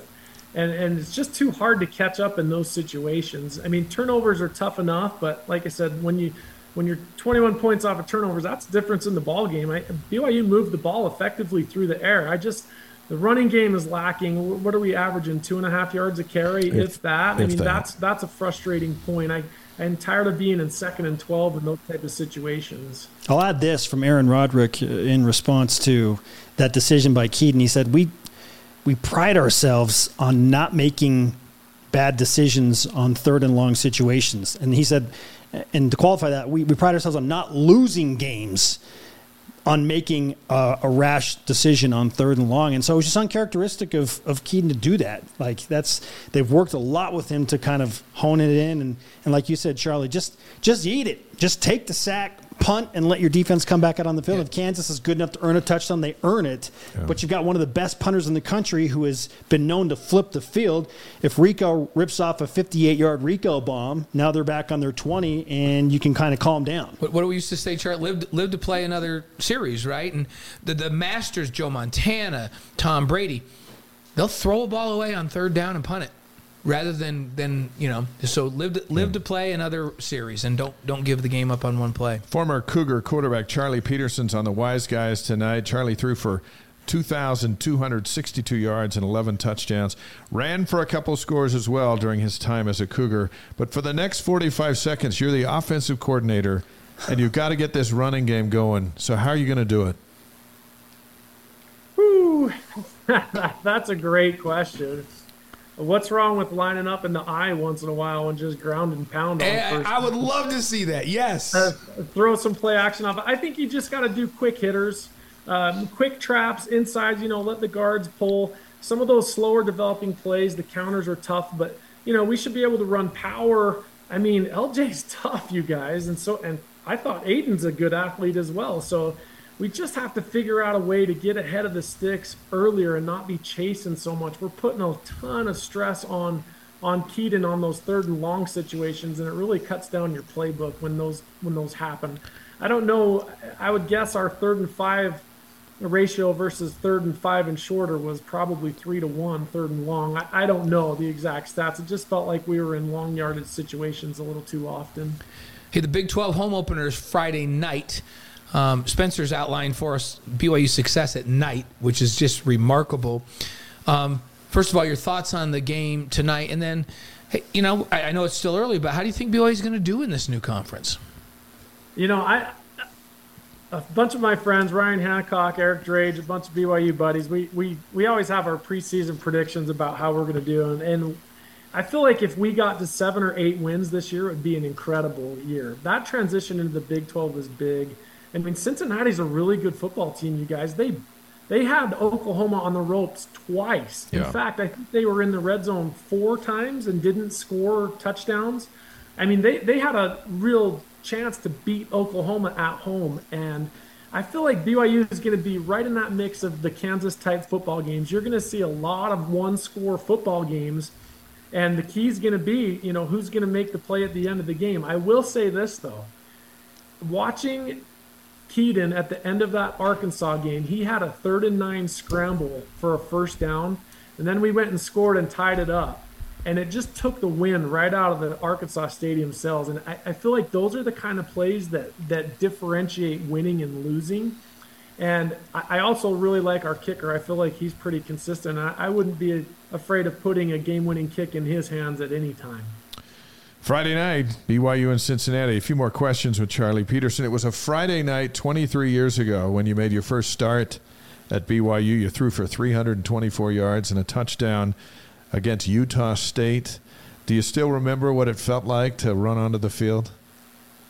Oh, you'll never forget that. I mean, just running out with your teammates, that's what it's all about. I remember the huddles, the jokes, and I mean, it's funny when I talk to old teammates, they don't remember any of that stuff. They remember all the pranks that happened in the locker room, So, yeah, I had great memories, and I really thoroughly enjoyed my career. I mean, obviously, looking back, you always wish, you could have made this play and done a little bit better here and all those type of things, but I was surrounded by really good athletes, and Brandon Doman himself was a really good athlete. So we had a great football team, great experience. I wouldn't trade it for anything. It was just fantastic. Kalani was one of those teammates. You were a teammate with Kalani during Lavelle's final season. Yeah. What was Kalani like as a teammate? Well, let's put it this way. Kalani is a lot more mellow on the outside than he is on the inside.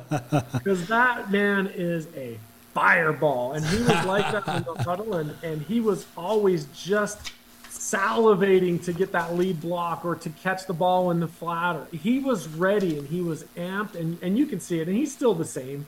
And Justin Emma, the whole group's still the same. A-Rod's still the same. I mean, Aaron was a very cerebral, intelligent football player, and that's carried into his coaching. And I love our coaching staff. I love what they do with those boys. I'll tell you what, you guys, that transfer portal is a nightmare. Yeah. It is so difficult for college football now. You're going to see such big turnover like we've seen in the past. And the teams that are going to profit from it are teams like BYU. The teams that are going to suffer from it are, unfortunately, teams like my little brother's team, Utah Tech. I mean, they lost their starting quarterback, their starting running back, and their starting wide receiver, and all of them are starting for D1 schools now, and Utah Tech's really struggling. So, the smaller tier schools are going to suffer when they lose their athletes, and the bigger tiers are going to gain. We had a great visit with your brother Paul when Utah Tech came up last year and played on BYU TV. How often does he hit you up for quarterback advice?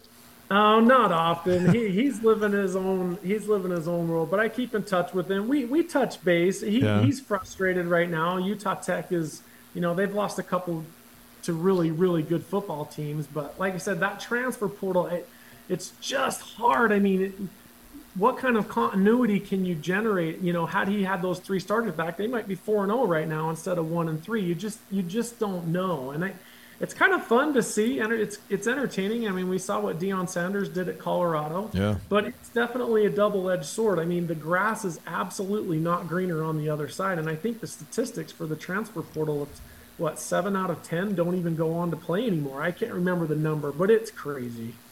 Yeah, I heard Deion saying the other day, transfer portal, we're not even going to recruit high school kids anymore. Why would we do that? We'll just go get a proven guy. And I'm thinking, man, that doesn't sound like it's good for college football to me or for high school football. What's your thought on that? Well, that's what I'm saying. There's too much pressure. College football is becoming much more transactional rather than transformational. College football coaches don't have time for players that aren't going to play. I mean, how many guys did we bring in on the transfer portal that are starting right now? 5 or 6 are starters right now, including Keaton. So I think you're going to see that more and more. And the teams that are going to be successful over the long period of time are ones that can recruit really well and then keep the players within their program, because that's how you're going to build that continuity.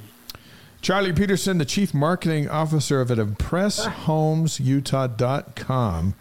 You ready for 5 questions?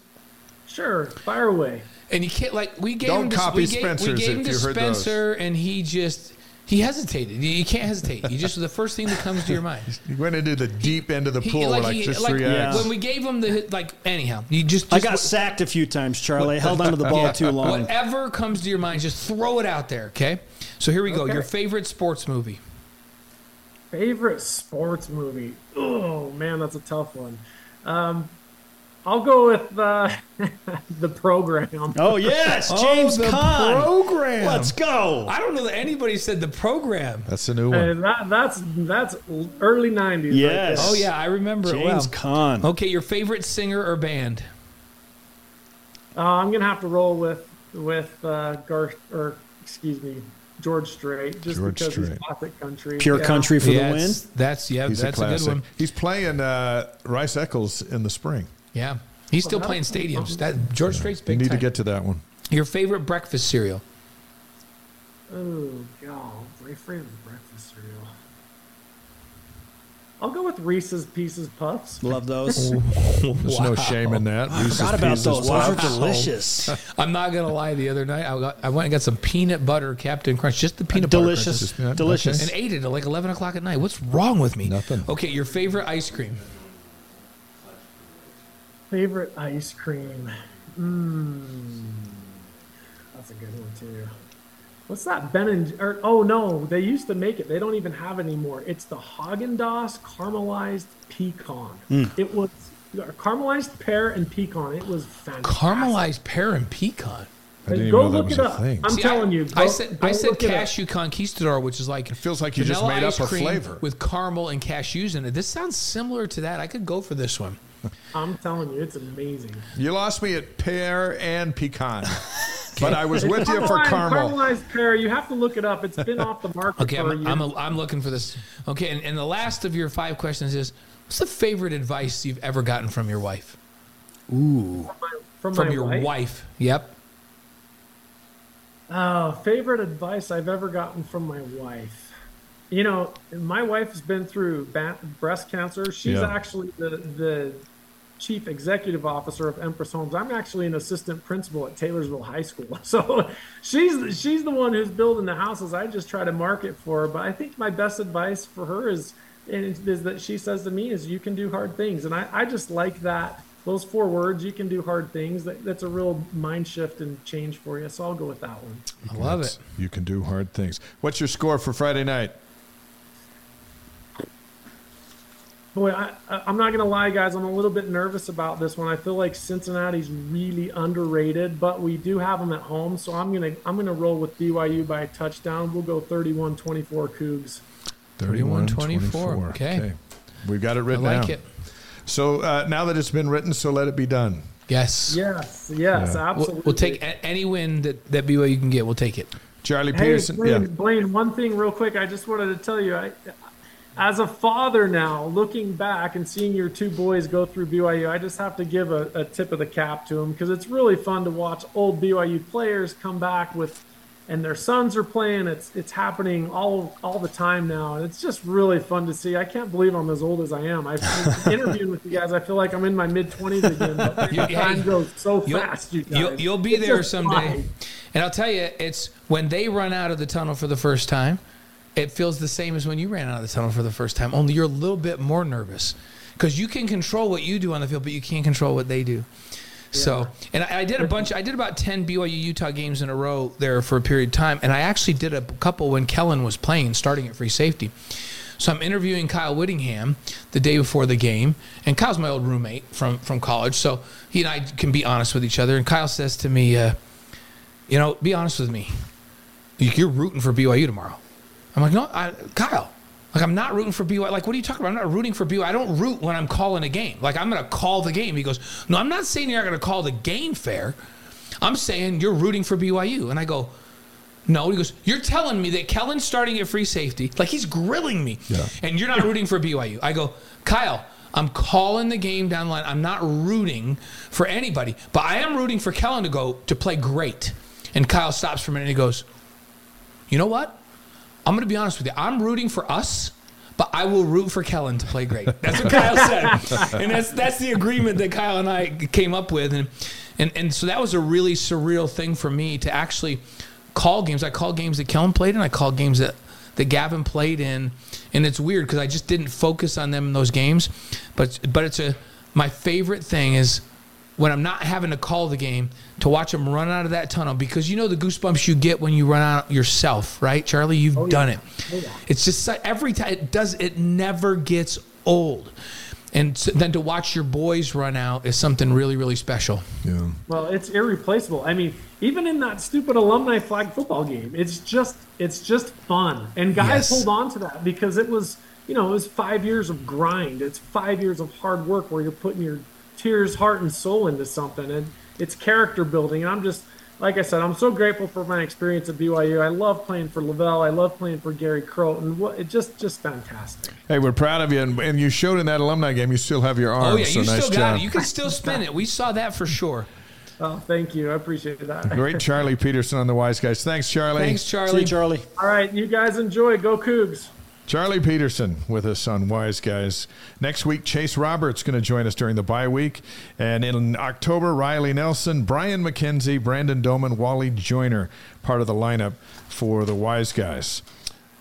Cincinnati BYU Friday night. Our pleasure to welcome Cincinnati's radio analyst, Jim Kelly, to the Wise Guys. Hall of Famer, outstanding receiver back in the day, guitarist, singer. Maybe he'll sing a song for us. I don't know. Does he have the guitar with him? That's but the he's question. Staying up late for us in Cincinnati. And Jim, welcome to the Wise Guys. Hey, thanks for having me, fellas. Do you have the guitar with you, Jim? Do you, like we heard? Actually, I don't want to turn the computer around here, but I've got about 8 of them on the wall. Oh, that's what I'm talking about right there. So this is my football side of things. Down there is the music. The music side. I respect that so much I can't even tell you. Let's stay on the music side. We'll stay on the music side for a second. What's the best? What's your favorite song to play? I do mostly classic rock, and it's interesting. I try to learn new stuff all the time, and I've added a couple of Tom Petty songs that I've known for a long time, but I've never really tried to play or sing. And really enjoy Running Down a Dream and American American Girl. So Nice. Running Down a Dream is like one of the ultimate sports songs. Yes. it is. It is. I do. They have a marathon here. It's called the Flying Pig Marathon, and I play from like 8:30 in the morning till noon at a spot out at mile marker 20. And I always try to do when the leaders come by, I'll try to do either. And I don't necessarily do a whole lot of Bruce Springsteen, but I'll try to do Born to Run, which I do a pretty bad job of, or I'll do better with Running Down a Dream. Nice. That's great stuff. I love it. So, hey, your Bearcats had a tremendous battle against Oklahoma last week. The defense held the Sooners to a season-low 20 points. I mean, I was starting to say, hey, Oklahoma's looking like the old Oklahoma offensively. Right. But the Bearcats kind of held them in check. What's your take from that game last week? Yeah, you guys hit it right on the head. The defense played very, very well. And they did a nice job of, keeping a what were they averaging? 55.5 points, I think, coming into that game. Yeah. And they held them in check and, put a little bit of pressure, on Dylan Gabriel, really kind of stopped the run game. Did a nice job for the most part, did everything they needed to do to win the game. The only downside of it, and I do believe Oklahoma has an underrated defense, but the downside was the offense wasn't able to match them. And quite honestly, red zone failures for 2 weeks in a row now, both the Miami game, which was 2 weeks ago or 2 games ago, and then this week with the Oklahoma game. Even another touchdown would have made that come down to the wire. Could have been anybody's game at the end of the game if had the Bearcats been able to score one, maybe two, or they missed a very, very short field goal as well. So really didn't do the things offensively they needed to do, but defensively they played a very, very good game. What do you make of the quarterback matchup for Friday night? You've got Emory Jones, Florida, Arizona State, now Cincinnati, and you have Keaton Slovis, USC, Pittsburgh, now BYU. Yeah, I mean, it seems like every game you go into and your opponent, they've transferred from somewhere. I think last year I can remember one of the stats that was out there was 46 of the starting quarterbacks in the FBS schools were transfers. I haven't seen a number this year, but my guess is it's around there, maybe even higher. It's one of those things, but you've got two good quarterbacks, and Emory's had an up and down career. He had a couple of good years at Florida. Was going to be the third year have his third year starting. Coaching change came in. They wanted to go in a different direction. He goes to Arizona State. Herm Edwards gets fired after one game, and he kind of has not just he, they had a pretty rough year last year. And he's done a nice job. He has. He's still learning the offense, Coach Satterfield's offense, and he makes some decisions that I know he'd like to have back. But all in all, he's done a pretty good job. And then Keaton Slovis, of course, Coach Satterfield and the staff that came from Louisville, they knew him last year, or they knew him from last year at Pittsburgh. But right. I watched him when he was out west and didn't see him play last year at Pittsburgh. But they're both good-sized guys. 6'3", 210, somewhere in that range. And should be a good matchup. It really should be. Hey, talk to us a little bit about Dante Corleone, the Godfather, as he's nicknamed. We've been telling folks around here that he's the real deal, that he's big time defensive lineman. College Football News freshman All-American. He's got 2 sacks this season. What should people watch for in Dante Corleone? Yeah, he's definitely, a great kid. Great guy, doing a great job. Now he's getting double teamed a lot, as you can imagine. However, they've got some other guys there at the D line. Juwan Briggs is another very, very good defensive lineman. Eric Phillips is the third guy that they generally play in, when they've got their number ones in there. But in Dante Corleone's case, he's not an overly tall guy, probably around 6'2". He's lost some weight from last year. He had an outstanding year last year as a freshman, so he's lost some weight. He's a little quicker. The issue is he's getting double teamed, or a running back hitting him, or a tight end coming in to chip him if he's maybe out playing in the B gap. But at the same time, he's a guy to watch. He's very quick for his size. He can get into the backfield. He can certainly cause havoc. And where he really, has done a great job this year, you mentioned his stats with the sacks. He's got a couple of tackles for losses as well. But when he takes up 2 offensive linemen, that means somebody else is one-on-one or maybe running free. So he's allowed the defense to play a little bit faster. The linebacking crew is a good linebacking crew. They've been able to, to take advantage of the fact that Dante's being double-teamed and really create some havoc in there. Jim Kelly is a radio analyst for the Cincinnati Bearcats, inducted into the Cincinnati Hall of Fame in 2017. Couple more questions for you, but before we get to that, you got a lot of Cincinnati helmets on your wall behind you. What was the model when you were playing? I have that here somewhere. We used a McGregor or a Rydell. Those were the two. I go back a long time. It was a little bit more padded than some of the older Rydells, which would be to my left. It probably might be your right, the way that the screen's looking. But I've got everything. It's amazing to go back and look at. One of them's from 1968. And then the red one that you see up there, I think it's the red one. Yeah, the red one's a current one. Yeah. And to look at the way that the helmet has changed through the years in protecting the athlete and in a good way. And there's a little bit of a weight difference, but not as much as you'd think, considering all the padding. So, they've changed a little bit. What they call the C paw here, which is the C with the claw coming out the top now. That logo's been around for quite a while now, but the interlocking UC, which you can see again there just below my shoulder, was around for a long time as well. And that's what we used. So. That's a cool man cave right there. Yeah, I love that. I like music on one side and football on the other. Can't get better than that. So, hey, what will be the difference on Friday night? I think Cincinnati wins if what?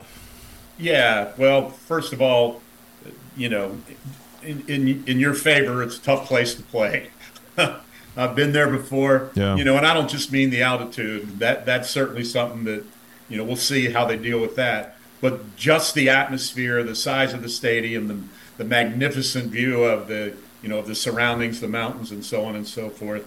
But all things being equal, I think if this game was played somewhere in the middle of the United States at 2:00 in the afternoon in a neutral field, I think it's a pretty even battle. The Bearcats maybe have a slight edge as far as what they've been able to do moving the football, but it isn't showing on the scoreboard. If you look at the points that both BYU and Cincinnati are scoring, they're almost identical. If you look at the points they're giving up, they're almost identical. At the same time, being at home in the first Big 12 game for the Cougars, I can tell you only because I just went through the first home Big 12 game for the Bearcats. It is a big deal. It's great to be in this conference. When when I went to media days down in Dallas, and I'm looking around and I'm seeing Texas and Oklahoma, and I realize those guys are leaving. But even Texas Tech and Baylor and Oklahoma State and Kansas State, it's big time, and your fans are going to love it.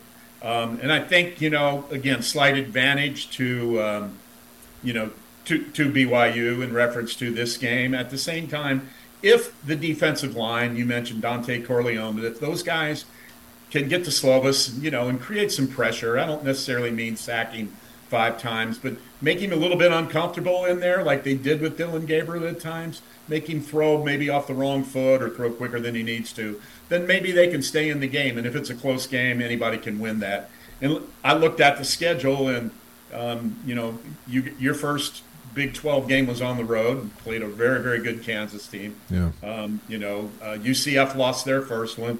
Houston hasn't played one yet.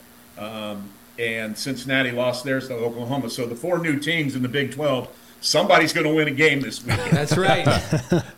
And, particularly the BYU-Cincinnati game where you've got 2 of them where they're playing each other. So one of those 2 teams is going to win. Going to be a fun Friday night. Before Blaine hits you up with 5 questions, then we'll let you go to bed. And thanks for staying up with us, by the way. I know you just got done with your radio show. We have our coaches show from 8 to 9, which is from 6 to 7 on your side. So I was up anyway.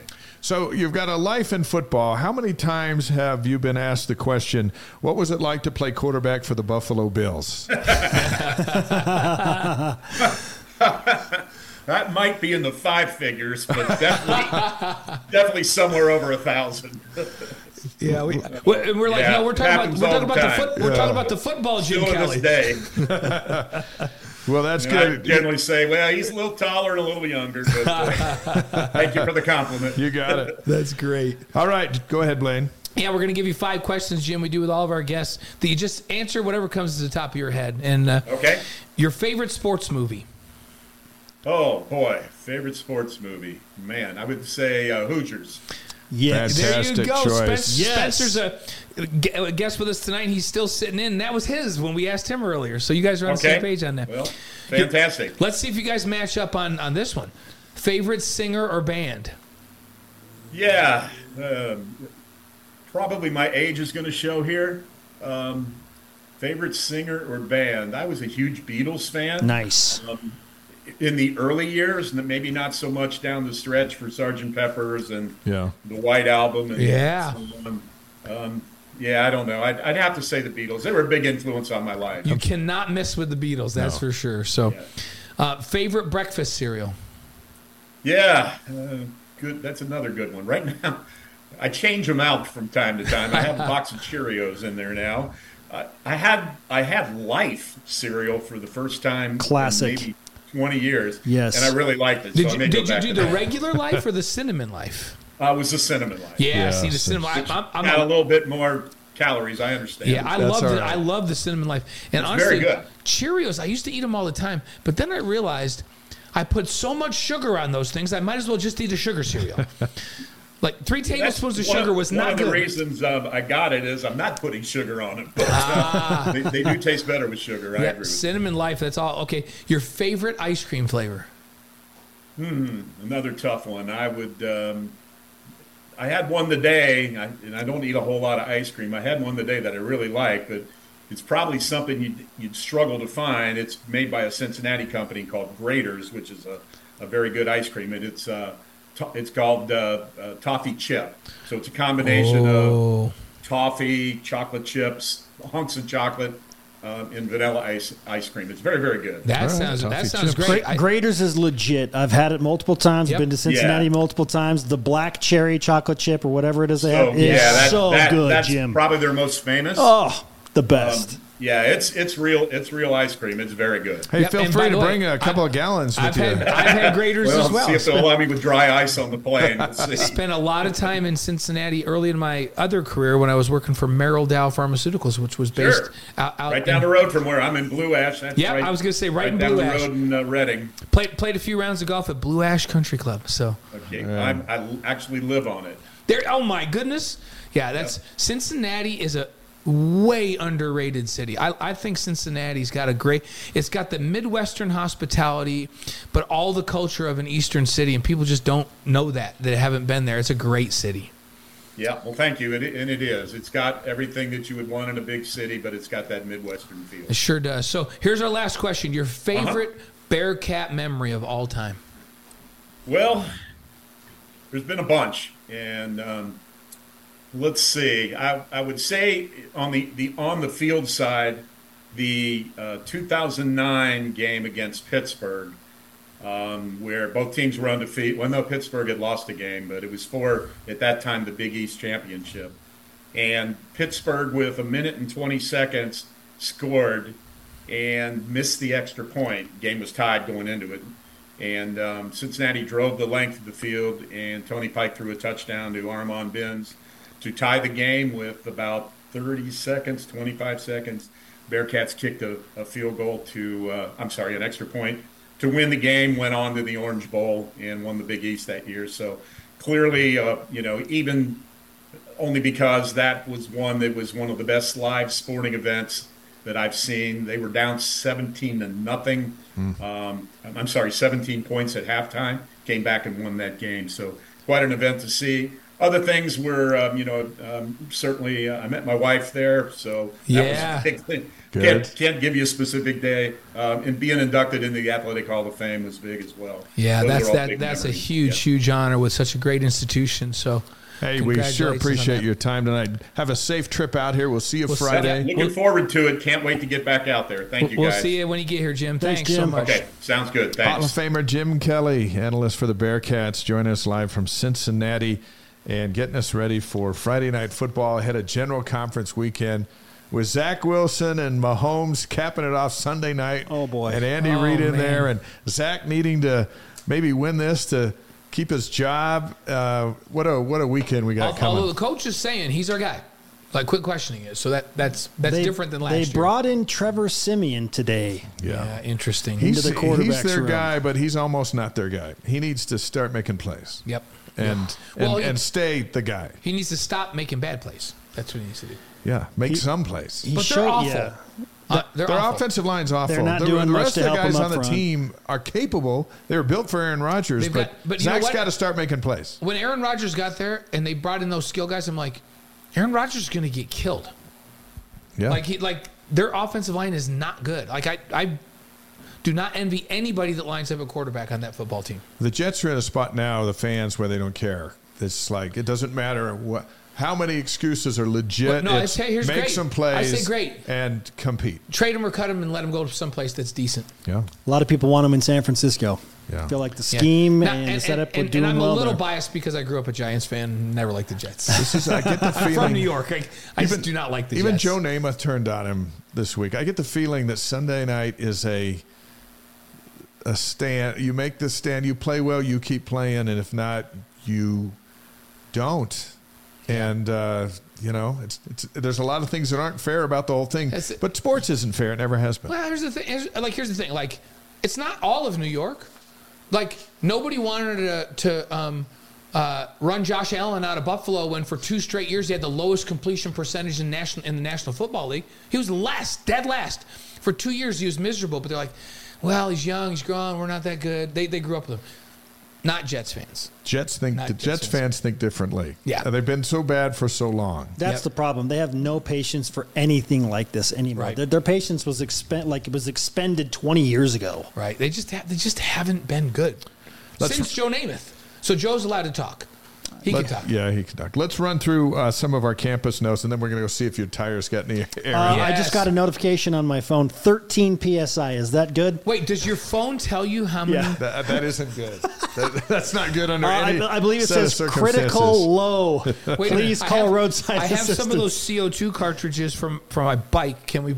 No, it's not going to work. No, You got any Gorilla Goo? Will Gorilla Goo work on an Gorilla Glue all-season tire? We're going to go out there and take a look. Thank goodness it's pitch Wait, dark. do you have one of those little tiny spares?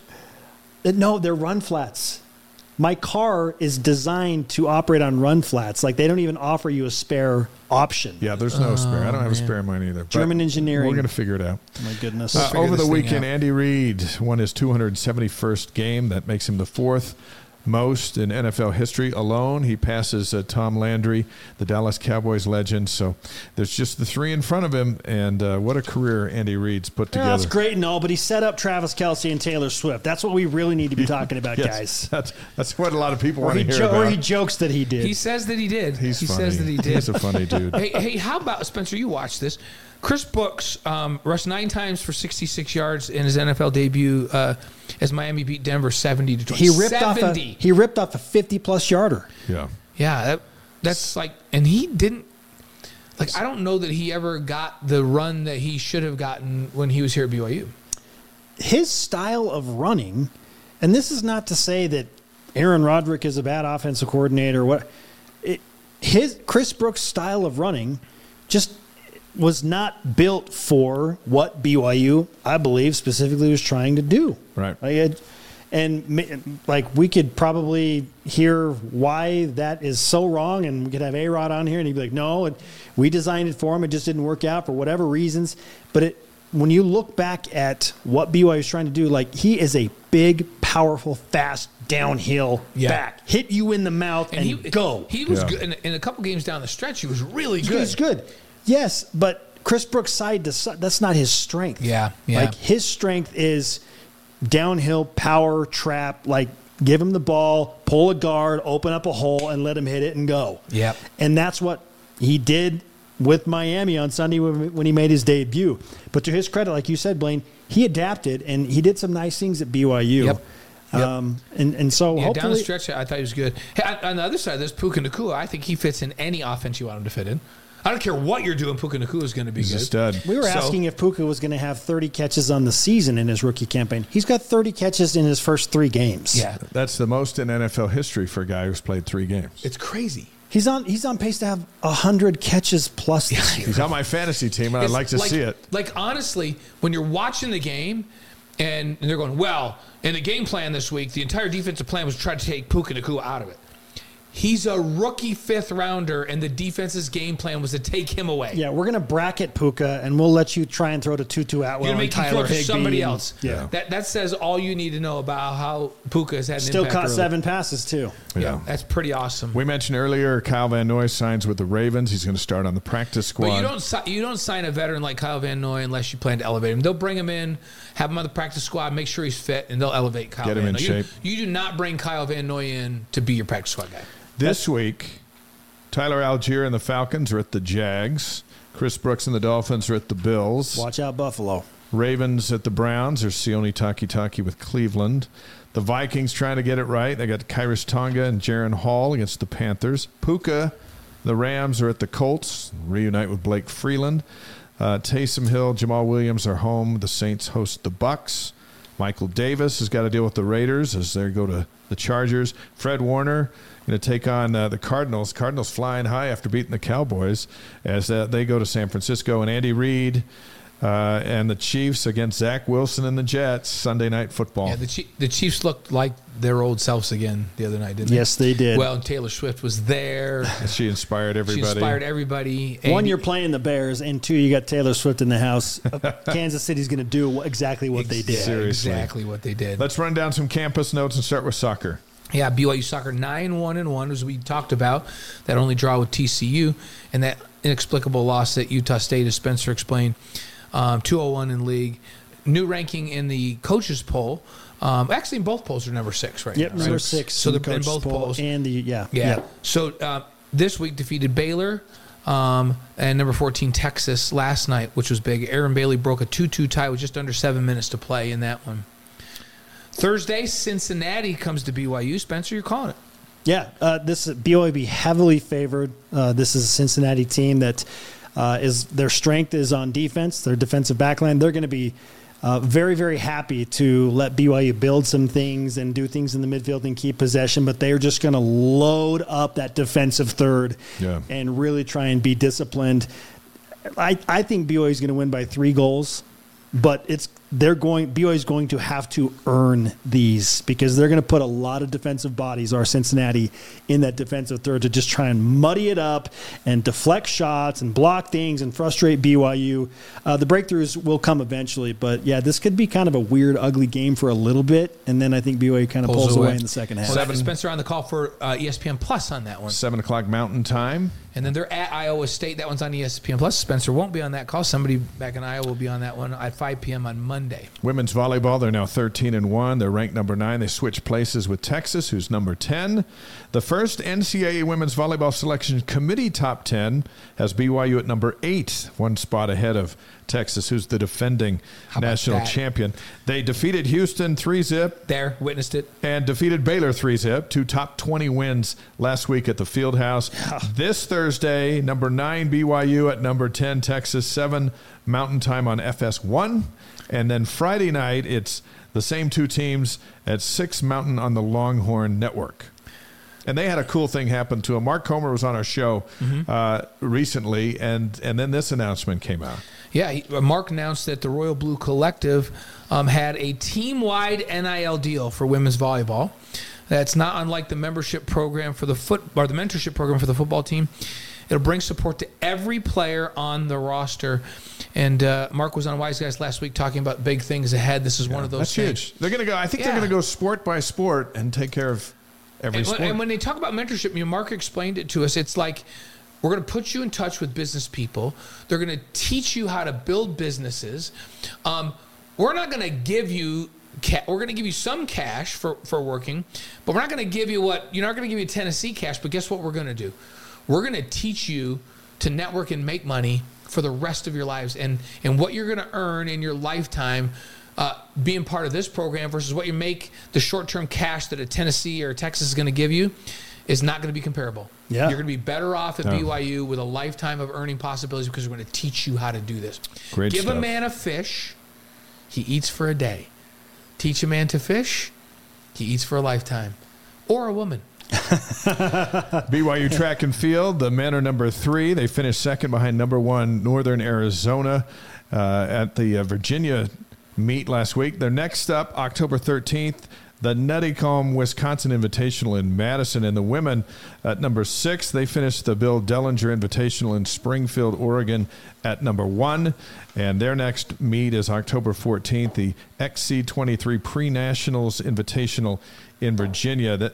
These are top 6, soccer top 6, volleyball's heading to the top 6. Yeah, it's pretty impressive. It's a good time. We talked all summer about those teams being ready for Big 12 play, and they absolutely are proving that is true. How about basketball? Men's and women's both announced the schedules today, full schedules now.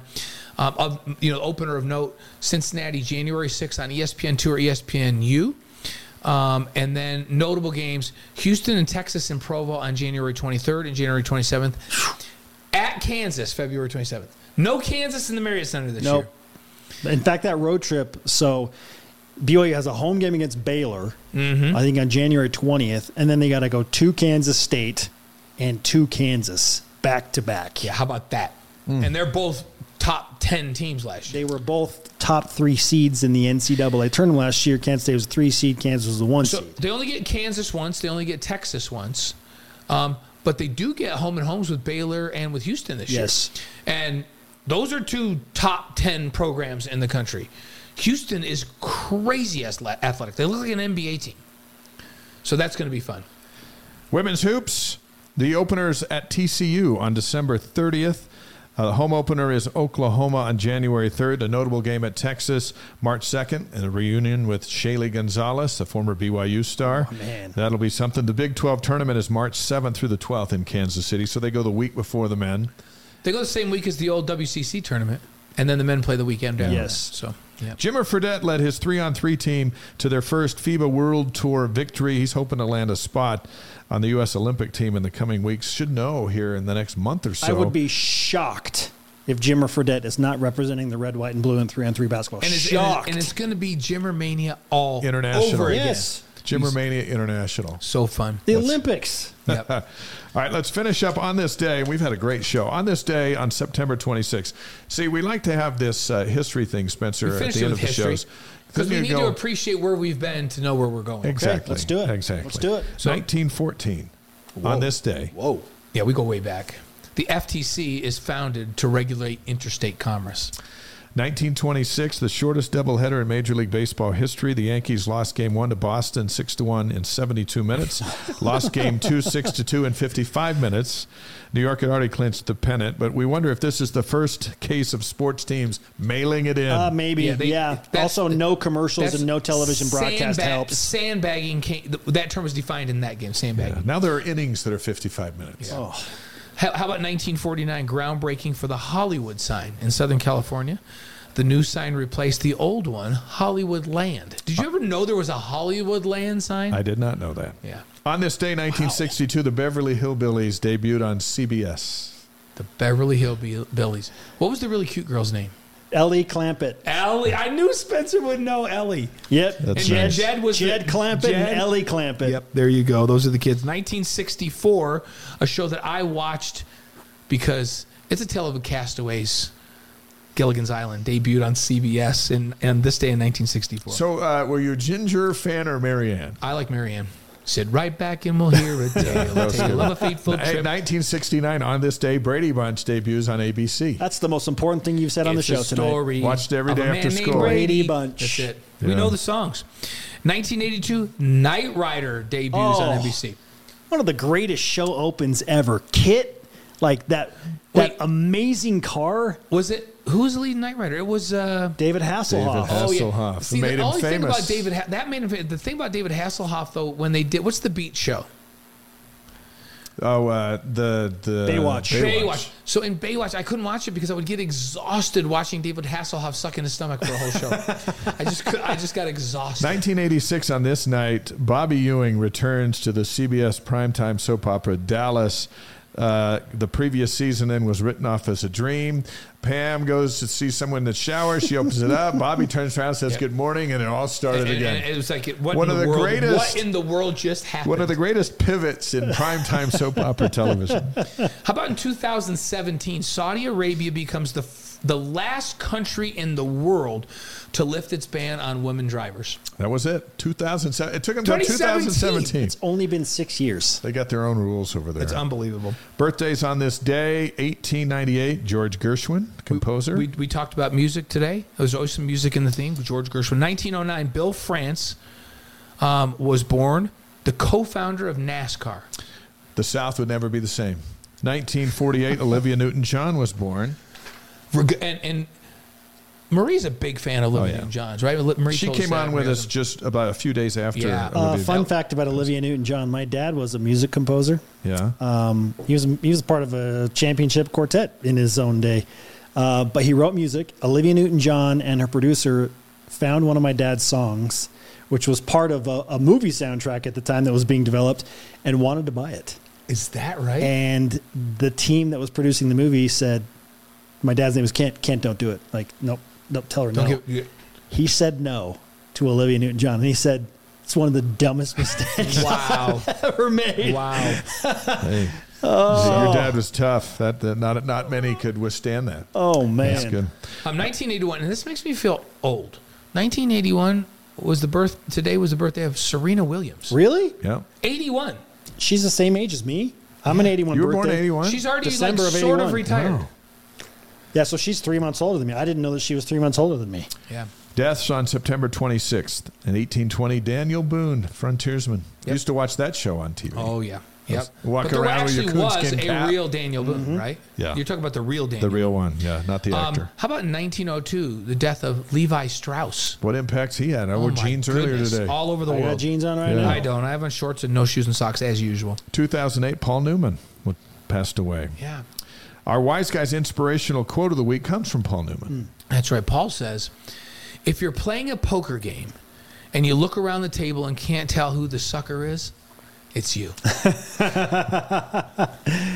That's There's pretty a lot good. to unpack there. I always thought Paul Newman's greatest role was voicing Doc Hudson in the movie Cars in 2006. Yeah, Oh, he was yeah. classic. He No, really brought that my animation favorite role out. of Paul, you need to go back and watch Butch Cassidy and the Sundance Kid. If you That's so haven't. good. Such a classic. So. Also, we've got Newman's Own. I believe Yeah. in my work fridge, courtesy of Jason Shepard. Right now, he always has some Newman's Own salad dressing in Yep. there. Nice. Hey, nice. we want to acknowledge before we go off the air, Tom Ramage, one of my old coaches, defensive line coach, who passed away this past week. Longtime assistant football coach. He was LaBelle Edwards' right-hand man from 73 to 2001. His wife, Winona, preceded him in death, so he's going to joy and sweet Winona, as did his friend LaBelle. Happy that they're finally reunited. Tom was one of the great ones, one of the great human beings. I love Tom Ramage. Yeah, and just old school Coach guy. 2 Outland Trophy winners. Yeah. Amazing. A lot of All-Americans, a bunch of NFL Mo guys. Eloanibi and Jason Buck were both coached by Tom Ramage. There you go. So Lavelle's staff over the years had so much to do with why the stadium's named after Lavelle. that's right. That's right. Hey, look for C is for Cougar, my new book coming out November 7th. Deseret Books going to be perfect for Christmas. It's the first BYU football children's alphabet book in the world, and perfect for every BYU fan in the family or any Ute fans that you might know. Give it to you There's fans a for legend Christmas. behind every letter, and we'll have some pre-order information for you coming up. I want to thank Spencer Linton for hanging out with us. We're going to go patch up your car here in a sec. Go. Charlie Peterson, former Cougar quarterback, and Jim Kelly, the radio analyst, the Hall of Famer at Cincinnati. So nice to have him on. Yeah, it was great to have Jim. Great to have Spencer in with us for the whole night. It's been fun. Yeah, I don't know if you intended that or if Brittany intended you actually be here Well, the for way the that whole she was show. texting me for the last 20 minutes, I don't think she intended so for sorry but about it's that. okay. Blame it on me. She's happy that I'm here with friends that can help me get through we're gonna go figure this my out. small trial outside. Our podcast goes up tomorrow. Share it with your friends, and please subscribe to the show on YouTube, Facebook, and Twitch. It's all free, and this is such a fun gig, and we're just getting bigger and bigger. Chase Roberts is going to join us next week. Yep, be fun. We'll see you next Tuesday and Friday night. We'll see you Friday night. We'll all be there for you. What time will we go on game day? 6 p.m. Mountain Time. 6 Mountain. Make sure you join us at 6 Mountain on BYU TV, live over air and in the linear format or on the app. If you're in Panama or someplace where you want to watch on the app, you can watch it live. The three of us will be there along with Dave and with Bilo. Speaking of Panama, Richard says another great show watching from Panama tonight. There you go. So Thanks cool. so much. See you guys. See you next week.